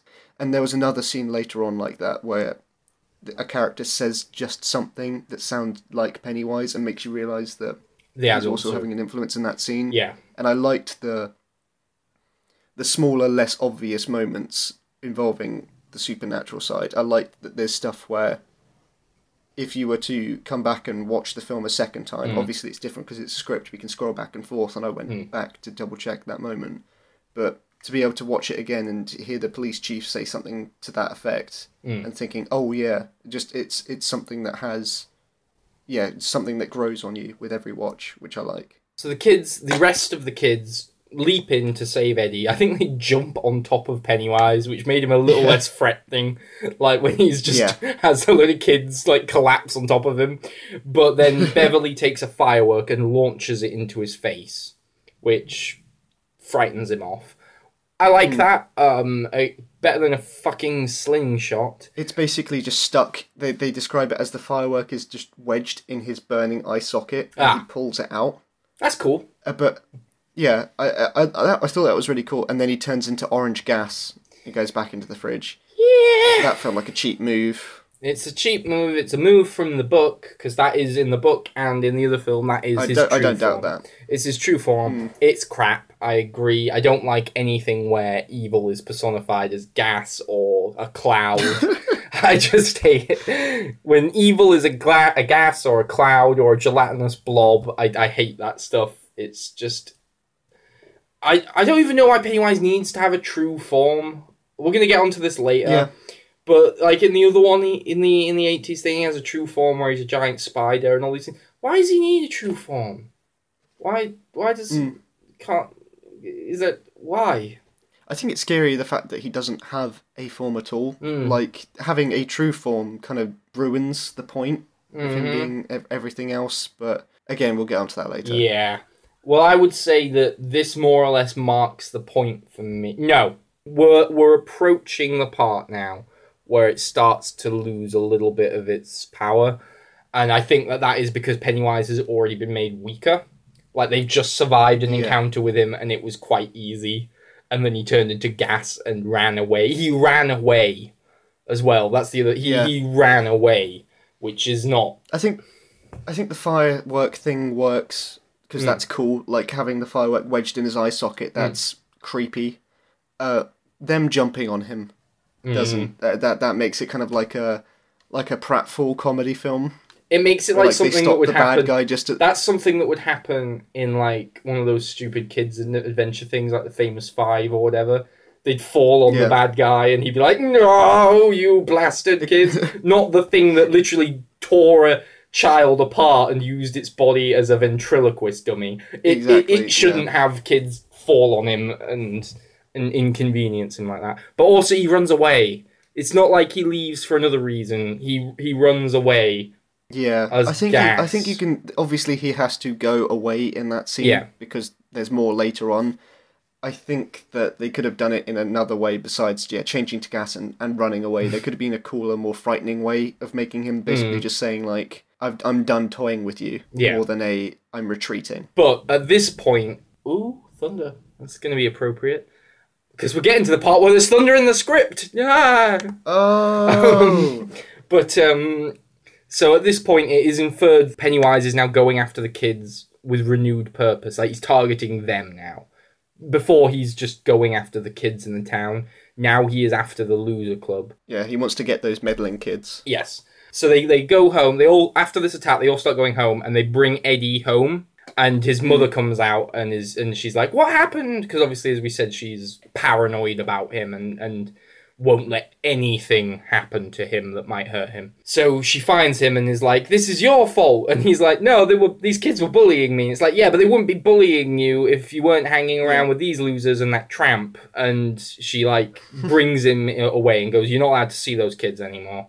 They also see on the TV that this guy from the library that was introduced in one stage direction has been arrested for the murders. So basically, no one's investigating Pennywise anymore. So the kids are like, right, we're really on our own now.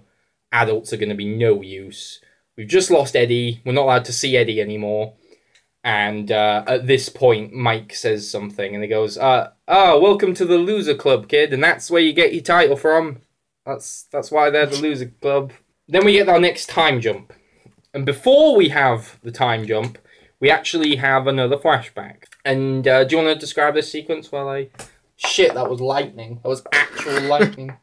Basically, it's just cutting back to, like a... it's very early America, like log cabins and bars and all of that.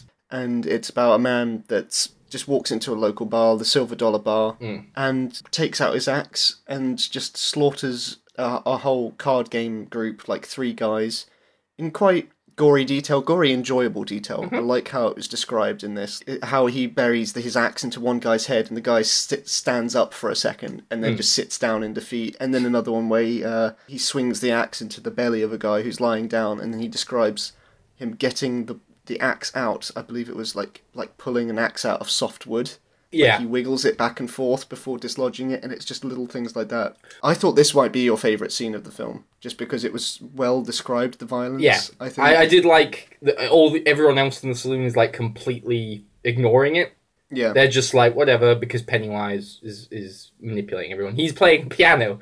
He's like on the he's on the piano playing along. Oh, and one little detail that I really loved as well, that I thought you would laugh quite a bit at, is that, so basically he starts the attack by swinging the axe onto the table and chopping off one guy's hand, and the guy goes under the table in a panic, and then when he like thinks the guy's distracted, the guy takes his good hand to go up and grab the hand that's been chopped off, and then at that moment the guy chops off the other hand. It is funny. That was kind of dark, funny like action that I thought that's definitely, that to me says like Harrison action scene. Yeah, it's up there. It's definitely up there as my favourite.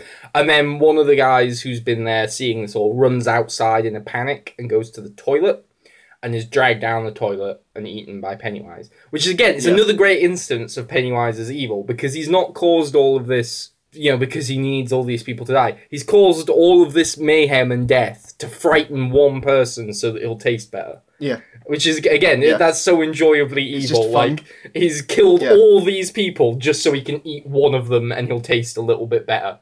That's funny. I like that. Yeah. And then basically it's just revealed that this is a story being told by Ben. Mm-hmm. And it's one of the many stories from this dark history of Old Derry. And honestly, this was the first scene I thought of when you said it's a budget problem. Yeah, oh, definitely. This scene's not going to be in the film. I would be surprised if I see this filmed, because it's something that could be completely avoided. It doesn't really add to... We already know that it's got a dark past. It could be described. It could be described, or in the trailer, I just remembered now, they have things where they show a slide projector. Yeah. And that's not in the script at any point, so I feel like he could just be explaining it on a slide projector. I feel that that's probably where this is going to come in. Yeah, it's a shame. Again, the scene's really fun, and I would have liked this scene, but it's definitely one of those things where if you were making the dream project, and you had all the money in the world, put it in, but you don't, it's not going to be in it, sadly. I agree. So, as you said, this is Ben telling the story, and the kids are piecing all this stuff together about how Pennywise has been around forever. They're confirming that he does all of the stuff that we know he does. And they basically resolve, like, right, we have to fight. And they say this, they decide they're going to make a plan, and they need to get Stan in on it as well, because it's the day of Stan's bar mitzvah. Stan's having his bar mitzvah. They want him so that they can get their numbers. Because Will has just sort of decided that Pennywise can't get them when they're together. This was one of the things I mentioned where I was like, where the fuck did that come from? I can't remember the exact line in the script where he says that, so I might be wrong just for not remembering the exact wording.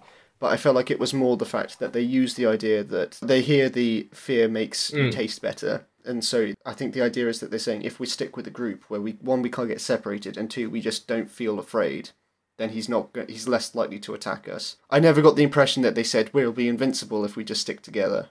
I just felt like it was more of a logical... I mean, I guess I understand the logic. I understand that connection. Yet fear makes you taste better. Ergo, us being together will make us stronger fighting him because we'll be less afraid. It still just feels like an arbitrary thing that he's very confident in.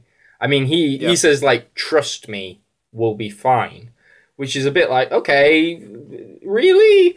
And it's this vague thing where there is a problem with the book, and in particular that other film, where they just sort of decide, we're going to beat him with the power of friendship and love. And it's a bit like, A, it's really awful and sentimental, and B, they have to come to that abstract conclusion somehow, and it's never going to feel concrete enough for me how they would arrive at that conclusion. There's also, linking in with this, there is another thing that he sort of just decides later on that I'll come back to, that feels a bit like, okay, where the fuck did you get that information from? Seems like a stretch. But in the fucking 80s film, I don't know if this is in the book, there is an even worse example of this, where it comes to them as a mummy. It comes to one of the kids dressed as a mummy. Oh, you said like he's scared of the Universal monsters. No, he's not. That's just he comes dressed as Universal monsters because they are universally frightening. I guess. Oh. No one has a specific fear of them. And he's got a book of birds, because he's a bird watcher, and this mummy's coming to him, and he just starts saying the names of birds, and that defeats it. A, why? B, why the fuck did he decide to do that? Ah, mummy! Sparrow. Woodpecker. It's just... this isn't in this script, thank God, but where the fuck does that come from? Anyway, back to this script, though. I just wanted to get that out, because it pisses me off. So the kids separate, they decide they're going to go get Stan after his bar mitzvah. But in the meantime, Beverly goes home to find her father, who is either being manipulated by Pennywise or is Pennywise in his form. I think I think what they're trying to get at is that it's half and half. Right. It's like with the bully. The hatred's already there. It's just that Pennywise is giving them the extra push to do something. And I think in this case, the father's already creepy. It's just that Pennywise is just kind of giving the go-ahead. Like, he's just put like the final straw, really. Well, to clarify, what happens is she gets home and her dad like instantly comes to her going like, I heard you've been messing around with boys. Everyone in town saying you're hanging around with a group of boys and that you're the only girl in the group. And basically he says like, you're a woman now. What womanly things have you been doing with these boys? And he starts saying how like these boys want one thing and lots of girls ruin themselves by giving in to that one thing. And then he starts to actively try to rape her. But she fights him off, and then he says something about floating, which obviously indicates that Pennywise is heavily involved. So Beverly, like, eventually reunites with the boys and says, like, I can't go home. We have to fight this thing now.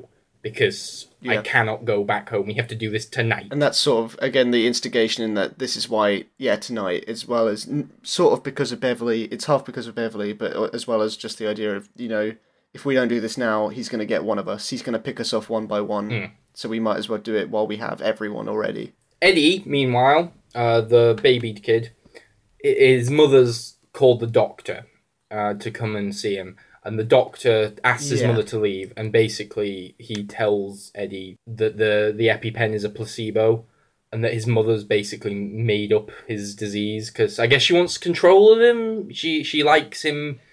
She likes him being dependent on him, so she's sort of invented all of these things wrong with him and is controlling him.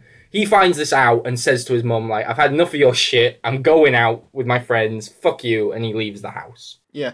Weird scene. Okay. Why was it weird?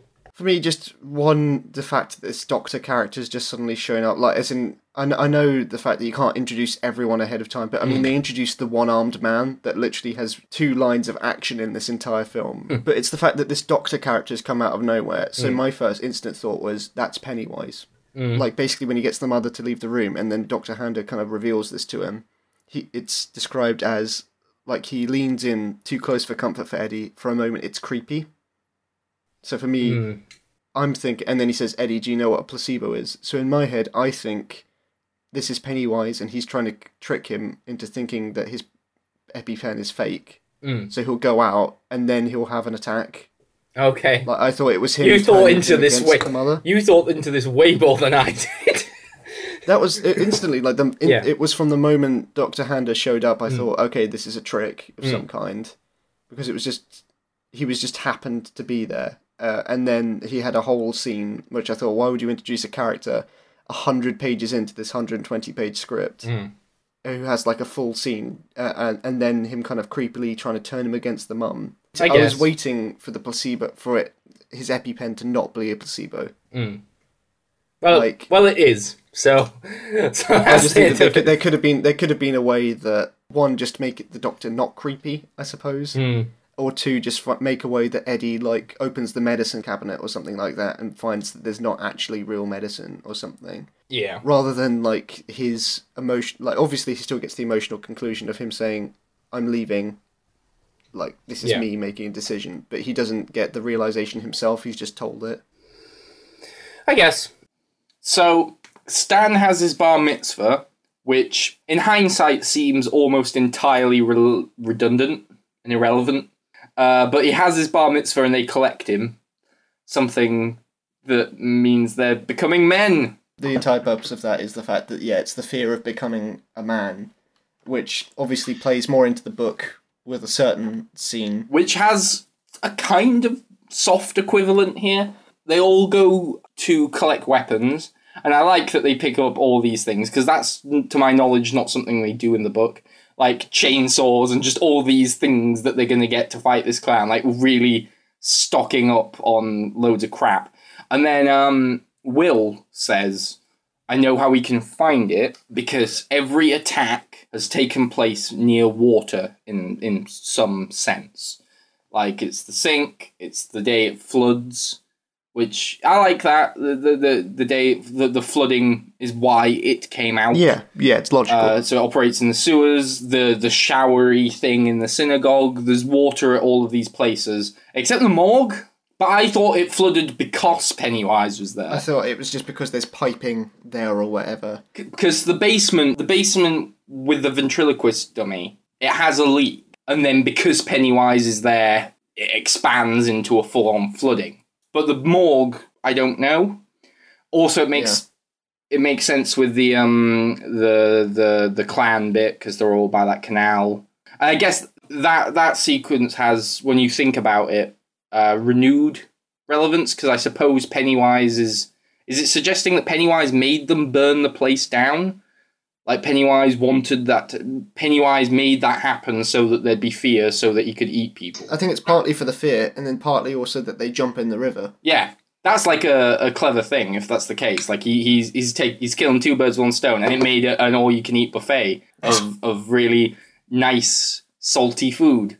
So anyway, Will comes to this conclusion. I get the conclusion. It seems a bit like definite 100% this is what's happening. What about the house?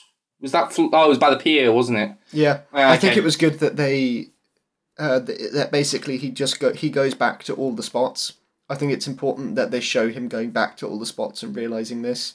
To save time, obviously you could just have it that he says, I noticed they're all by the water when they're all doing the weapons. But it's... if the audience hasn't already caught up at this point, the fact that he's going back... and it's a visual representation of him overthinking, like, what's the connection here? I think it's good to show, and it's just like a series of shots. Like, you can do that montage in 20 seconds, and I think it benefits for it. It lends some kind of weight to the whole floating thing as well. Yeah. Like he has a connection to water. That makes sense. So they make this connection and decide that it must live in the sewers. Also, it's another reason that it has to be tonight that they do this is because it's now in the middle of a thunderstorm. So there is water everywhere. Water's everywhere. He can come. So they decide, right, we're going to go take the fight to him. As all of this setup has happened, somewhere along the way, Travis has been manipulated by it into killing his father. He's playing with a gun. And he's, like, shooting, and his father comes in and goes, like, takes the gun off him and beats him and kind of humiliates him in front of his friends. And then there's a balloon over a mailbox or something, and he looks in that, and there's a knife. He takes it's the knife it from way back in Act 1, where he lost it in the knife from before. Yeah. He kills his dad. Then his friends walk in and see him sat there watching the Pennywise show on TV or something. Yeah. And basically, Pennywise has completely got a grip on Travis now. He's not just a bully, he is actually being manipulated by Pennywise and has a renewed drive to go and catch the losers and make them pay. So he kind of forces the other bullies into coming with him so that they can kill the loser club. So now we basically have the losers going to find it in the sewer. And I guess Pennywise, as a precaution or a preemptive measure, has got the bullies after the losers, so they're in pursuit. They get in the sewer, they start looking for it, and the boys are chasing them. Help me. Yeah, I'm trying to remember this as well. So they see writing on the wall, they realise that they see Pennywise as a name for the first time. Oh yeah, they run down into the sewers. They go to I called it like a foundry from before, the place where the first bully got killed. They go back to there, and then Travis's two friends basically say, oh, I'm not going in there. like, that's where the other guy got killed. And and Travis stabs one of his friends and then says to the other one, like, what do you think? And then they go, they finally come across, like, a narrower part of the tunnel, and they crawl through, and they come out onto this, it's described as membranous chamber. It's got a membrane. There's a membrane of, like, alien-y gunk. They describe it as, like, a waterbed that's full of spiders. Yeah. Like water and spiders. And obviously, I feel like that's the link back to... When I saw that, I thought that they were actually going to go full with, like you said, how his true form is a spider. I thought that they were going to go into that. But I assume it's just a reference to it. So the bullies, they realise that Travis is too big to fit through this pipe that the losers have crawled through. And so he sends one of the others through and goes, that you get him because you can fit. That Travis gives him the knife. And when the bully gets through, he falls and pierces the membrane with the knife. Yeah. And that means that the spiders crawl over him and he gets killed by the spiders. And the losers all fall through the membrane down into this chamber. This is now, we are at the point where this gets silly and, for me, loses a lot of its scariness and becomes stupid.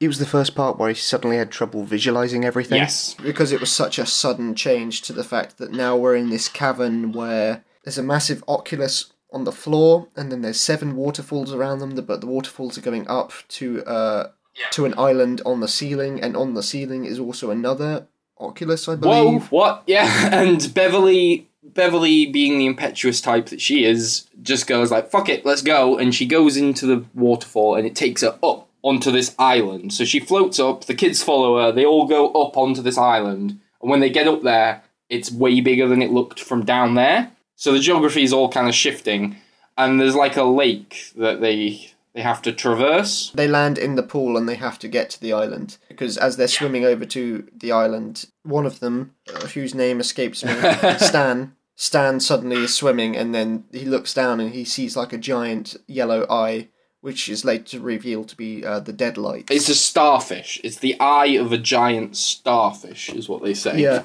and if this, again, we're being quite vague now, because even though I'd say that the action isn't particularly, it doesn't get, like, noticeably worse in its describing, it's all so sudden, all this weird change, and the weird tonal shift from into a fantasy thing. They basically kind of go into the upside down, but, like, it's a weirder, more over-the-top upside down, and after an entire script where there's been no indication of, like, some kind of other realm. It's just like, yeah, here we go. Yeah, it's so sudden that you're dropped into... One, the membrane's kind of weird, but he has a control of water, so that makes sense to me. Spider's creepy, kind of makes sense to me. Dropping into this pool where suddenly gravity makes no sense, and there's a portal to another dimension, this was the line where I was...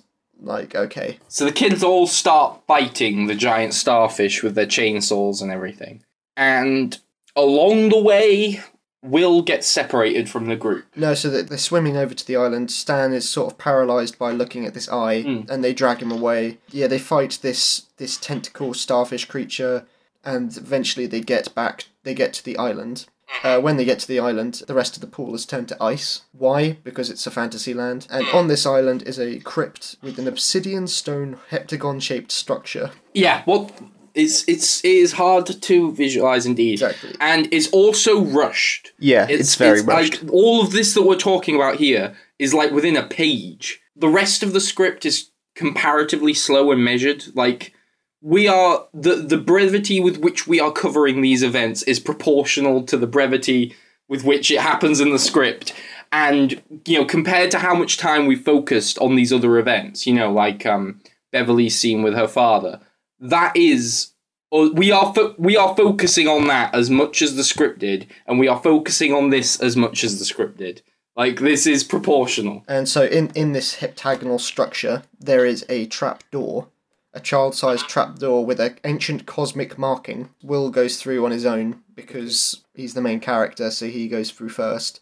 And then, obviously, because he's just gone through this tiny trap hole, it shuts behind him and leaving him trapped out there to fight Pennywise on his own. Pennywise basically just tries to scare him by saying, I killed your brother. Will saying, I'm not afraid of you. And Pennywise saying, your brother wasn't either, but until I started chewing on his muscles. He's also, spidery now, isn't he? He's got, spider limbs or something. The description is... I'm sure he has spider limbs. Pennywise is clinging to the wall, joints all turned and wrong like a spider. That's fine. That's better than him being a spider. So the lights go out and Will uses the flare to light up the room, kind of similar to how the aerosol can was used in that earlier scene. Pennywise attacks him, causing him to drop all the rest of his flares into the pool. So he's lost that, and his first flare that he's now lit is dwindling.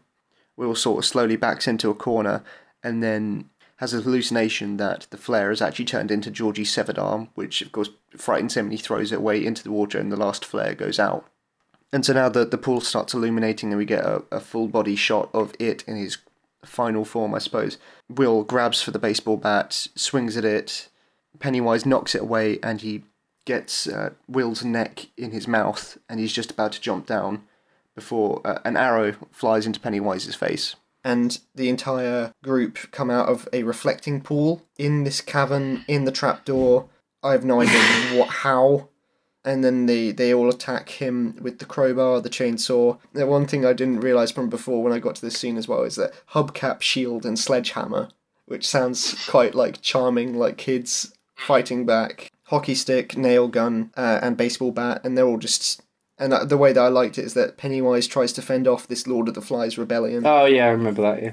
Pennywise grows bigger and bigger and more grotesque is the way that it's described, because they're beating him. And then he gives up on that approach and turns back into Georgie, the brother, all the way back from the beginning, Will's brother. Oh, I remember this bit, because it just felt rushed again and completely in the wrong circumstances to work as a scene.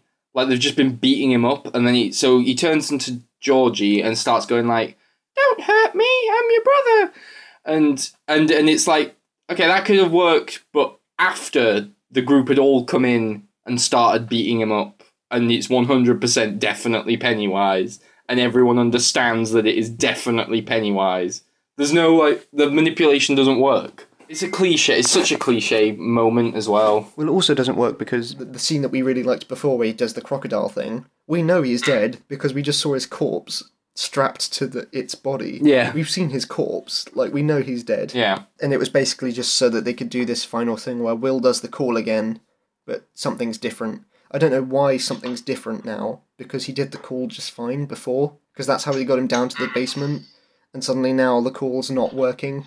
And then he's like, oh, okay, it's not Georgie after all. And then lights him on fire using a similar thing with the hairspray and the lighter. They kill Pennywise with the lighter, and then he deflates like a balloon. And I'm just going to literally read this from the script, because again, it's so bizarre that it's so much less it's weird that the ending is less memorable than all the other little scenes. Well, I'm struggling, so... The trapdoor above them is blown away as if it was sucked off by a cyclone out of the oculus and into what looks like the stars of outer space. Suddenly, the gravity spell wears off and all the kids fall through the ceiling of the stone crypt into the waterfall section from before. They plunge into the new pool, and then basically they're trying to hurry back through the sewers as before, but now the water is rising from the storm that was outside more and more, and they're stuck in the pipes trying to navigate their way out. And then this is when it comes to the scene with Beverly. Okay, so context time. As far as I know, in the 80s film, they beat Pennywise, then we leave the flashback, fine, sorted. In the book, they defeat Pennywise, and then they get lost. And they're lost, and they're alone, they don't know what's going on. And what happens is, they decide that in order to become men, and in order to sort of to sort of become stronger and more like adults, and B, to sort of come together as a group, they need to lose their virginity. So they all take it in turns to have sex with Beverly. They don't have an orgy, it's not a child orgy, but it's very disturbing, very unneeded, and it's not in the book presented as it's presented as an emotional moment, you know? This is them becoming men, this is a sentimental thing. And it's it's fucking creepy. Yeah. No, Stephen, no.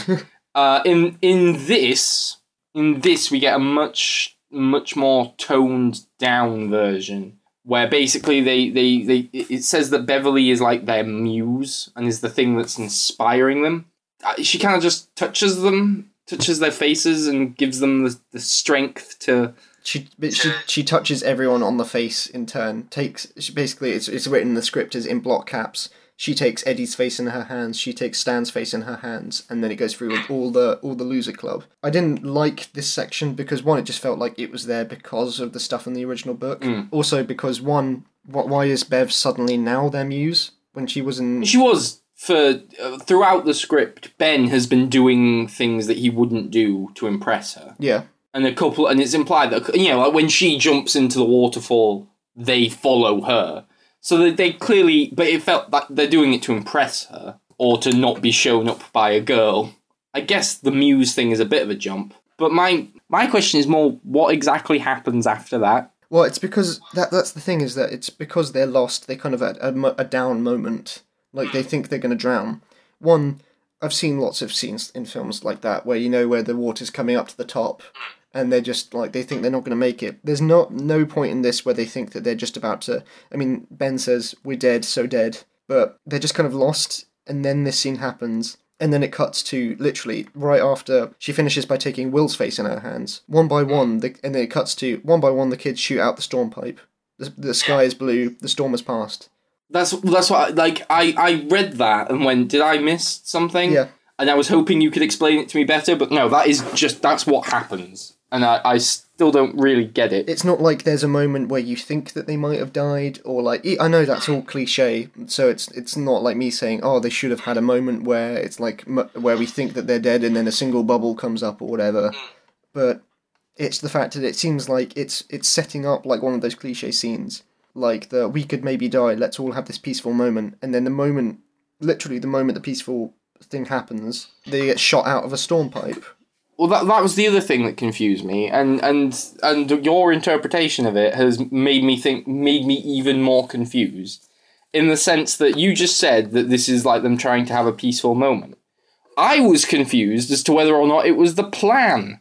Like, if Beverly just thought this would happen, like, I know, I'll give them strength because I'm their muse, and then, fuck it, something might happen. I just genuinely didn't know how, because they've been jumping to conclusions throughout. I didn't know if they thought this might work, or like, as you said, if it was just meant, as far as they were concerned, to be a peaceful moment before they died. But even if it did work, why? I thought that the whole them being together thing, as you said, was like, okay, if they're together, then they won't be afraid, and it doesn't have power over them. But in this case, it's like, no, them being together gives them control? I think you could just read it both ways, because it's either strength or comfort. I think that's what they're going for. Because originally it was just that them being together means that it can't do its thing. But now, them being together means that they can fly. Oh, you think that they... Well, it's described as they shoot out, but I just assumed that it was just because the storm drained... You think, like, as in it gives them the power to... actually, like, escape, like, as in they, like, fly up. I don't know. That's my point. I don't know. And I think just by you talking about that, I turned on to as well what bothered me with the Bev thing as well, is that it's now suddenly, it's not only the fact that they admire her, it's that she suddenly seems to know that they all admire her. Like, you would not go round a group and take everyone's head in their hands unless you thought that you were important to them. Does that make sense?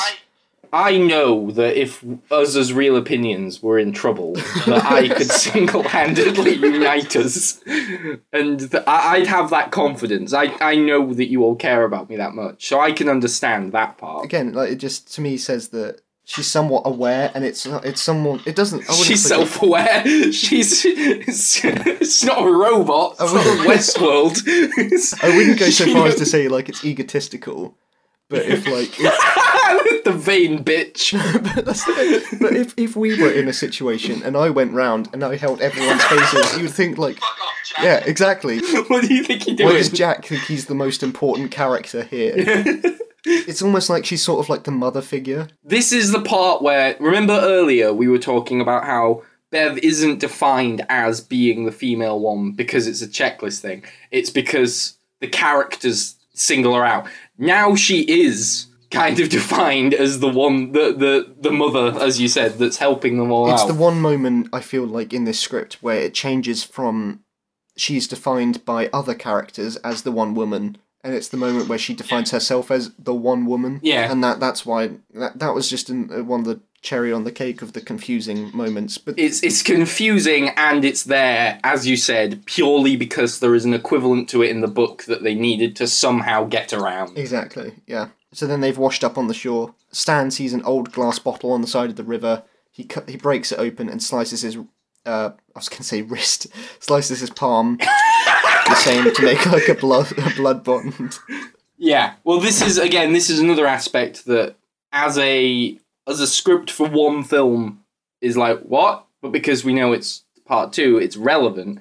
Because what happens in part 2 is that one of them notices that it is back, and then they call the group all together because they are, bonded by this thing. Yeah, and then what happens is that they all go home, and some of them have their personal conflicts resolved, and some of them, fuck them, who cares? Like, the black kid goes home, Mike. And his dad's dead now. Oh, yeah. Oh, and then it has a really weird flashback where he explains the circle of life to him. Circle of life. Well, it's like the thing from The Lion King, because it cuts back to him. Leroy shows Mike a baby lamb, freshly born. See, son, everything has a cycle. Just when you think the world couldn't get any colder, something good always grows. Now let's shoot it with the bolt gun. It is like it suddenly cuts. It's like if at the end of Lion King, like it suddenly cut back to the scene where Simba's being shown all of Pride Rock. It's the only brief flashback like that. Yeah, and it's out of place. I don't know why. Yeah. I don't know why that's needed. Well, did you agree with me though that he gets his resolution? Yeah, no one else. Will gets kind of his. What about the other kids? Like, Beverly's dad's gonna rape her soon, and that's just completely ignored. Yeah, and then I don't know why they all chip in money to buy Will a present. Like, Will's the only one that's gone through hardship. Yeah. And they say, one of them, is it Richie in particular, that it was either Richie's idea or Richie... Richie mostly funded it. Why? Yeah, why? Why? When was that established? Why is Richie is the one we know so little about, and all of a sudden he's the prime benefactor to this bike fund, and you're like, what? Why? Why is he doing this? What? Where do you think it's a bike? It's a camera. Is it? Did I make up bike? Sorry, camera. Why Richie? I know nothing about Richie apart from that he does voices. For me, it was the fact that it's so, like you said, this scene is only annoying for me because none of the other kids got their resolution. So we get cut to a scene where every kid is saying, well, we chipped in to get you a camera. Like you said, Mike's father's just died. He's going through a traumatic time. Also, like you said, Beverly still has got the whole thing with her dad. And yet she's cheerily waving him off, being like, everything's fine now. I don't know why them chipping in to buy him a camera bothered me so much. No, it did. It bothered me too because it was like you said, it's like he went through something special. And I guess, yeah, okay, his brother died. But they all had this traumatic time, and for some reason he's being singled out as getting a reward. Exactly, yeah. Meanwhile, particularly Beverly is now got a hellish life in front of her. For a while, she doesn't get to move out. She's 13, but that's just completely unaddressed. Yeah. And she's their muse. Why do none of them care? So, just going through them, Ben doesn't really get his resolution, because that's obviously going to come in the next film for some reason, because the thing with Beverly is never resolved. No. Mike is resolved, because obviously, his father died, but I suppose that's the end of his arc, just because his father died. Richie didn't have any arc to begin with. Eddie, he stood up to his mum earlier, but there's no follow-through on that. His arc's already done, isn't it? Because he stood up to his mum and he started making decisions for himself. Yeah, but he's still got to go home, and that's going to be awkward. I'm willing to accept Eddie's finished. Like, okay. Eddie's arc is done. But and then Stan, he had his bar mitzvah, I suppose. Well, it's mainly Beverly. Beverly is the main one here that feels so... Yeah. got a disproportionate amount of emphasis placed on her home life compared to how little it's addressed. Yeah. Like, that is still a massive question mark that's left hanging. Like, what is happening there? Because as you said, the bar mitzvah, okay, he's had his bar mitzvah. That's something of a conclusion, but it also wasn't that big a deal. Yeah, well, they leave it immediately. Like, they don't go to the... I assume there's an after party for bar mitzvahs. I've seen the thing with the chair. And Eddie's thing with his mother wasn't, apart from for a brief period in the script, wasn't that much of an emphasis. No one's problem was that much of an emphasis, apart from Beverly's, which is definitely a big thing, and it's just completely ignored. Then you have the thing with the bully as well. Like, Travis has next to no resolution. Well, Travis is arrested, I suppose, but again, it just... He comes back. I know that he comes back in the adults segment. It doesn't feel like a conclusion. It feels like you said, like a half conclusion. Anyway, they drive away, and then the camera tracks up, and there's a balloon, and it pops in front of the screen. Wow. The end. When you first said, oh, it was around 2/3 of the way through where it really lost me, I was like, was it? Yeah. We didn't have any problems, really. No. We were just profusely positive, and then... Until they went into the sewers. Yeah, well, for me, it hit me when we were talking through this, and after the flashback with the guy and the axe and everything. After we talked about that, I realised there's nothing that I'm particularly looking forward to talking about now. Yeah. That's the last bit that I wanted to talk about, and now it's an obligation to get through the ending. I think, again, it's like you said, it's stuck with the source material. Yeah. You have to completely change this ending. It doesn't fit with the rest of the film. It just feels rushed compared to everything else. That's the one thing that I think it changed for the worse, is that when they go in to the sewers, both book and the 80s film, they fight Pennywise in fairly grounded circumstances. There is some drip feed introduction of the fantasy world elements, but that doesn't come in until when they go back as adults.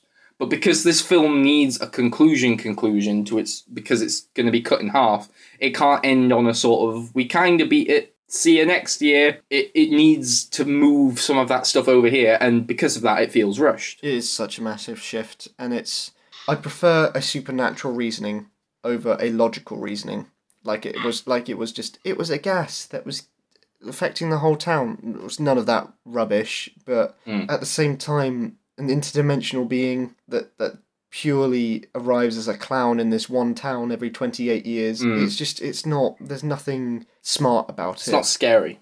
In the book, I vaguely understand. I feel like I am at a disadvantage with Stephen King stuff because I haven't read The Dark Tower, and I know that The Dark Tower is like the thing that connects a lot of this universe stuff, because I believe that Pennywise comes from a dimension that is described in The Dark Tower, and that The Dark Tower kind of explains it better, but at the same time, fuck it, I'd rather have no explanation than this sort of vague... I mean, I know they come to the conclusion of exactly what it is in the adult half, but we already kind of get that it's an interdimensional being from this half, don't we? Well, there is also the interdimensional stuff in the first half, from what I remember from the Wikipedia. So I'm either going to sound like a complete moron here, or from what I remember, is that so Pennywise is effectively almost like a devil character in this interdimensional space. God in this interdimensional space is a giant flying turtle. Wait, what? Is this? Are you making this up? Or wait,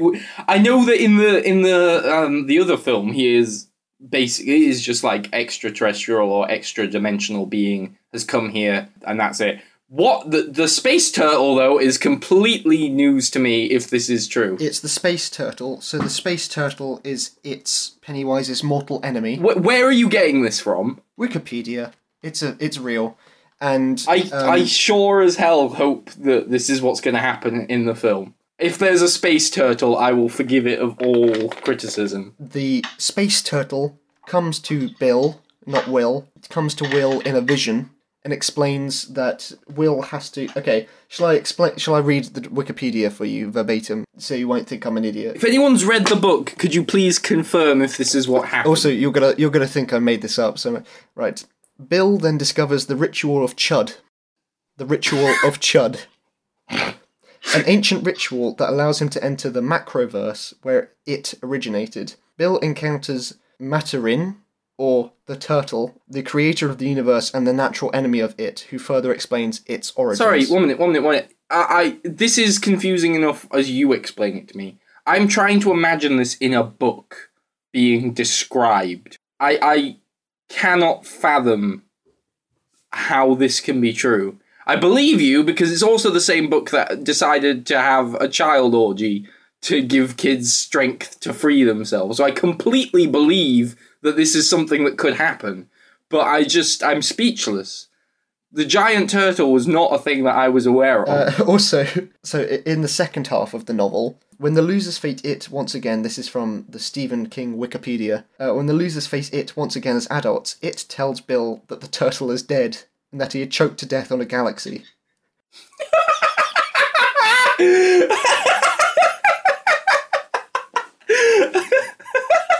And so, do you know what the Ritual of Chud is, by the way? No, I don't know what the Ritual of Chud is. You don't know the Ritual of Chud? Well, it's how they defeat it in the book.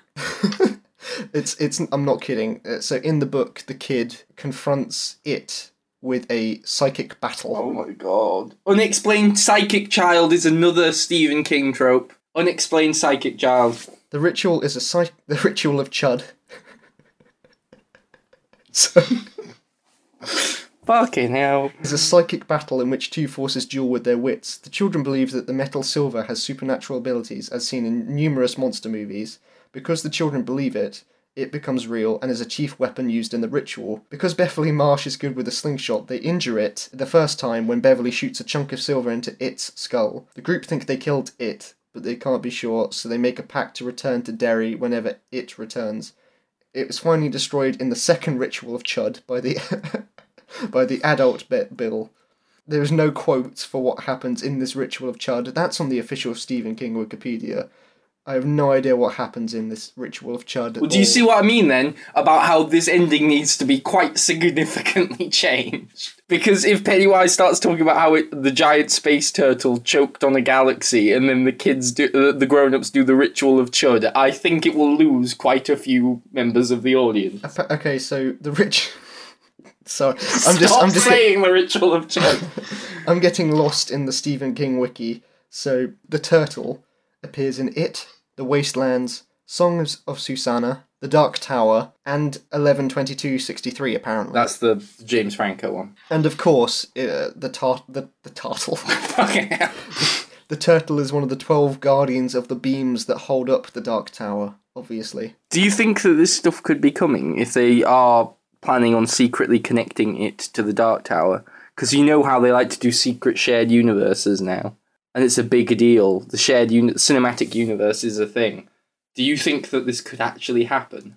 I'm Googling right now to see if it's the same production company. It genuinely, if it is, that's what they're doing. We've gone from, I bet this is going to be in the top 10 of the year, to Googling if it's going to have a giant space turtle.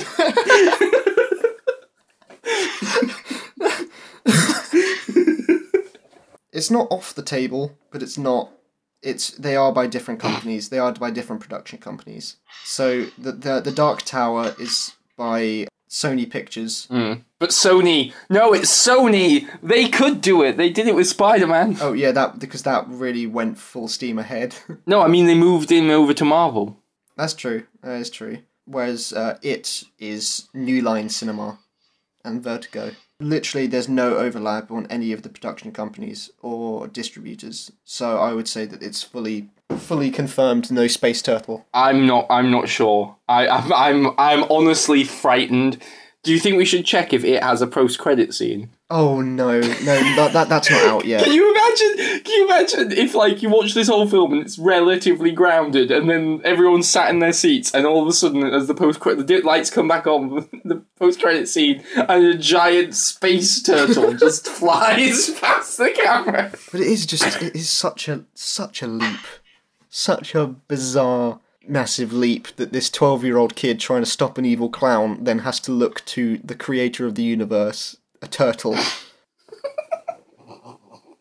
And the Ritual of Chud. And the Ritual of Chud. It is called the Ritual of Chud. I'll tell you what this one thing this discussion has given me is a genuine desire to read this 1,200 page book to see how whether or not it sows the seeds of this.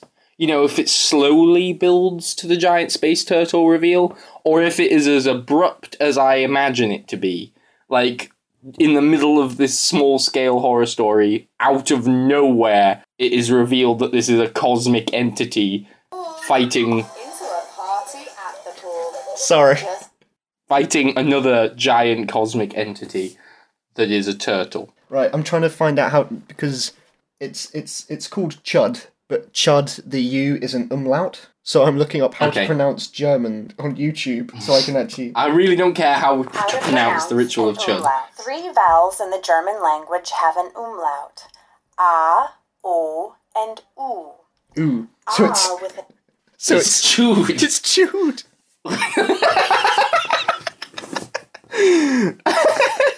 So it's the ritual of Chud. Oh my god. Are some examples of words with an umlaut. I just want to... Brüder. Yeah, it's U. So it's Chud. Chud. Oh no. Well, let's hope, to get back to the script, let's hope none of this happens. I don't know. It Chud. Okay, so right. Script final thoughts. Quite good, and then it goes off the rails. Yeah. Not as off the rails as it sounds like the book goes, but off the rails all the same. Compared to the book, this is very grounded. This is social realism. There's no, they don't stop on the 4th of July to suddenly mind meld with a space turtle. Yeah, it's pretty to the point.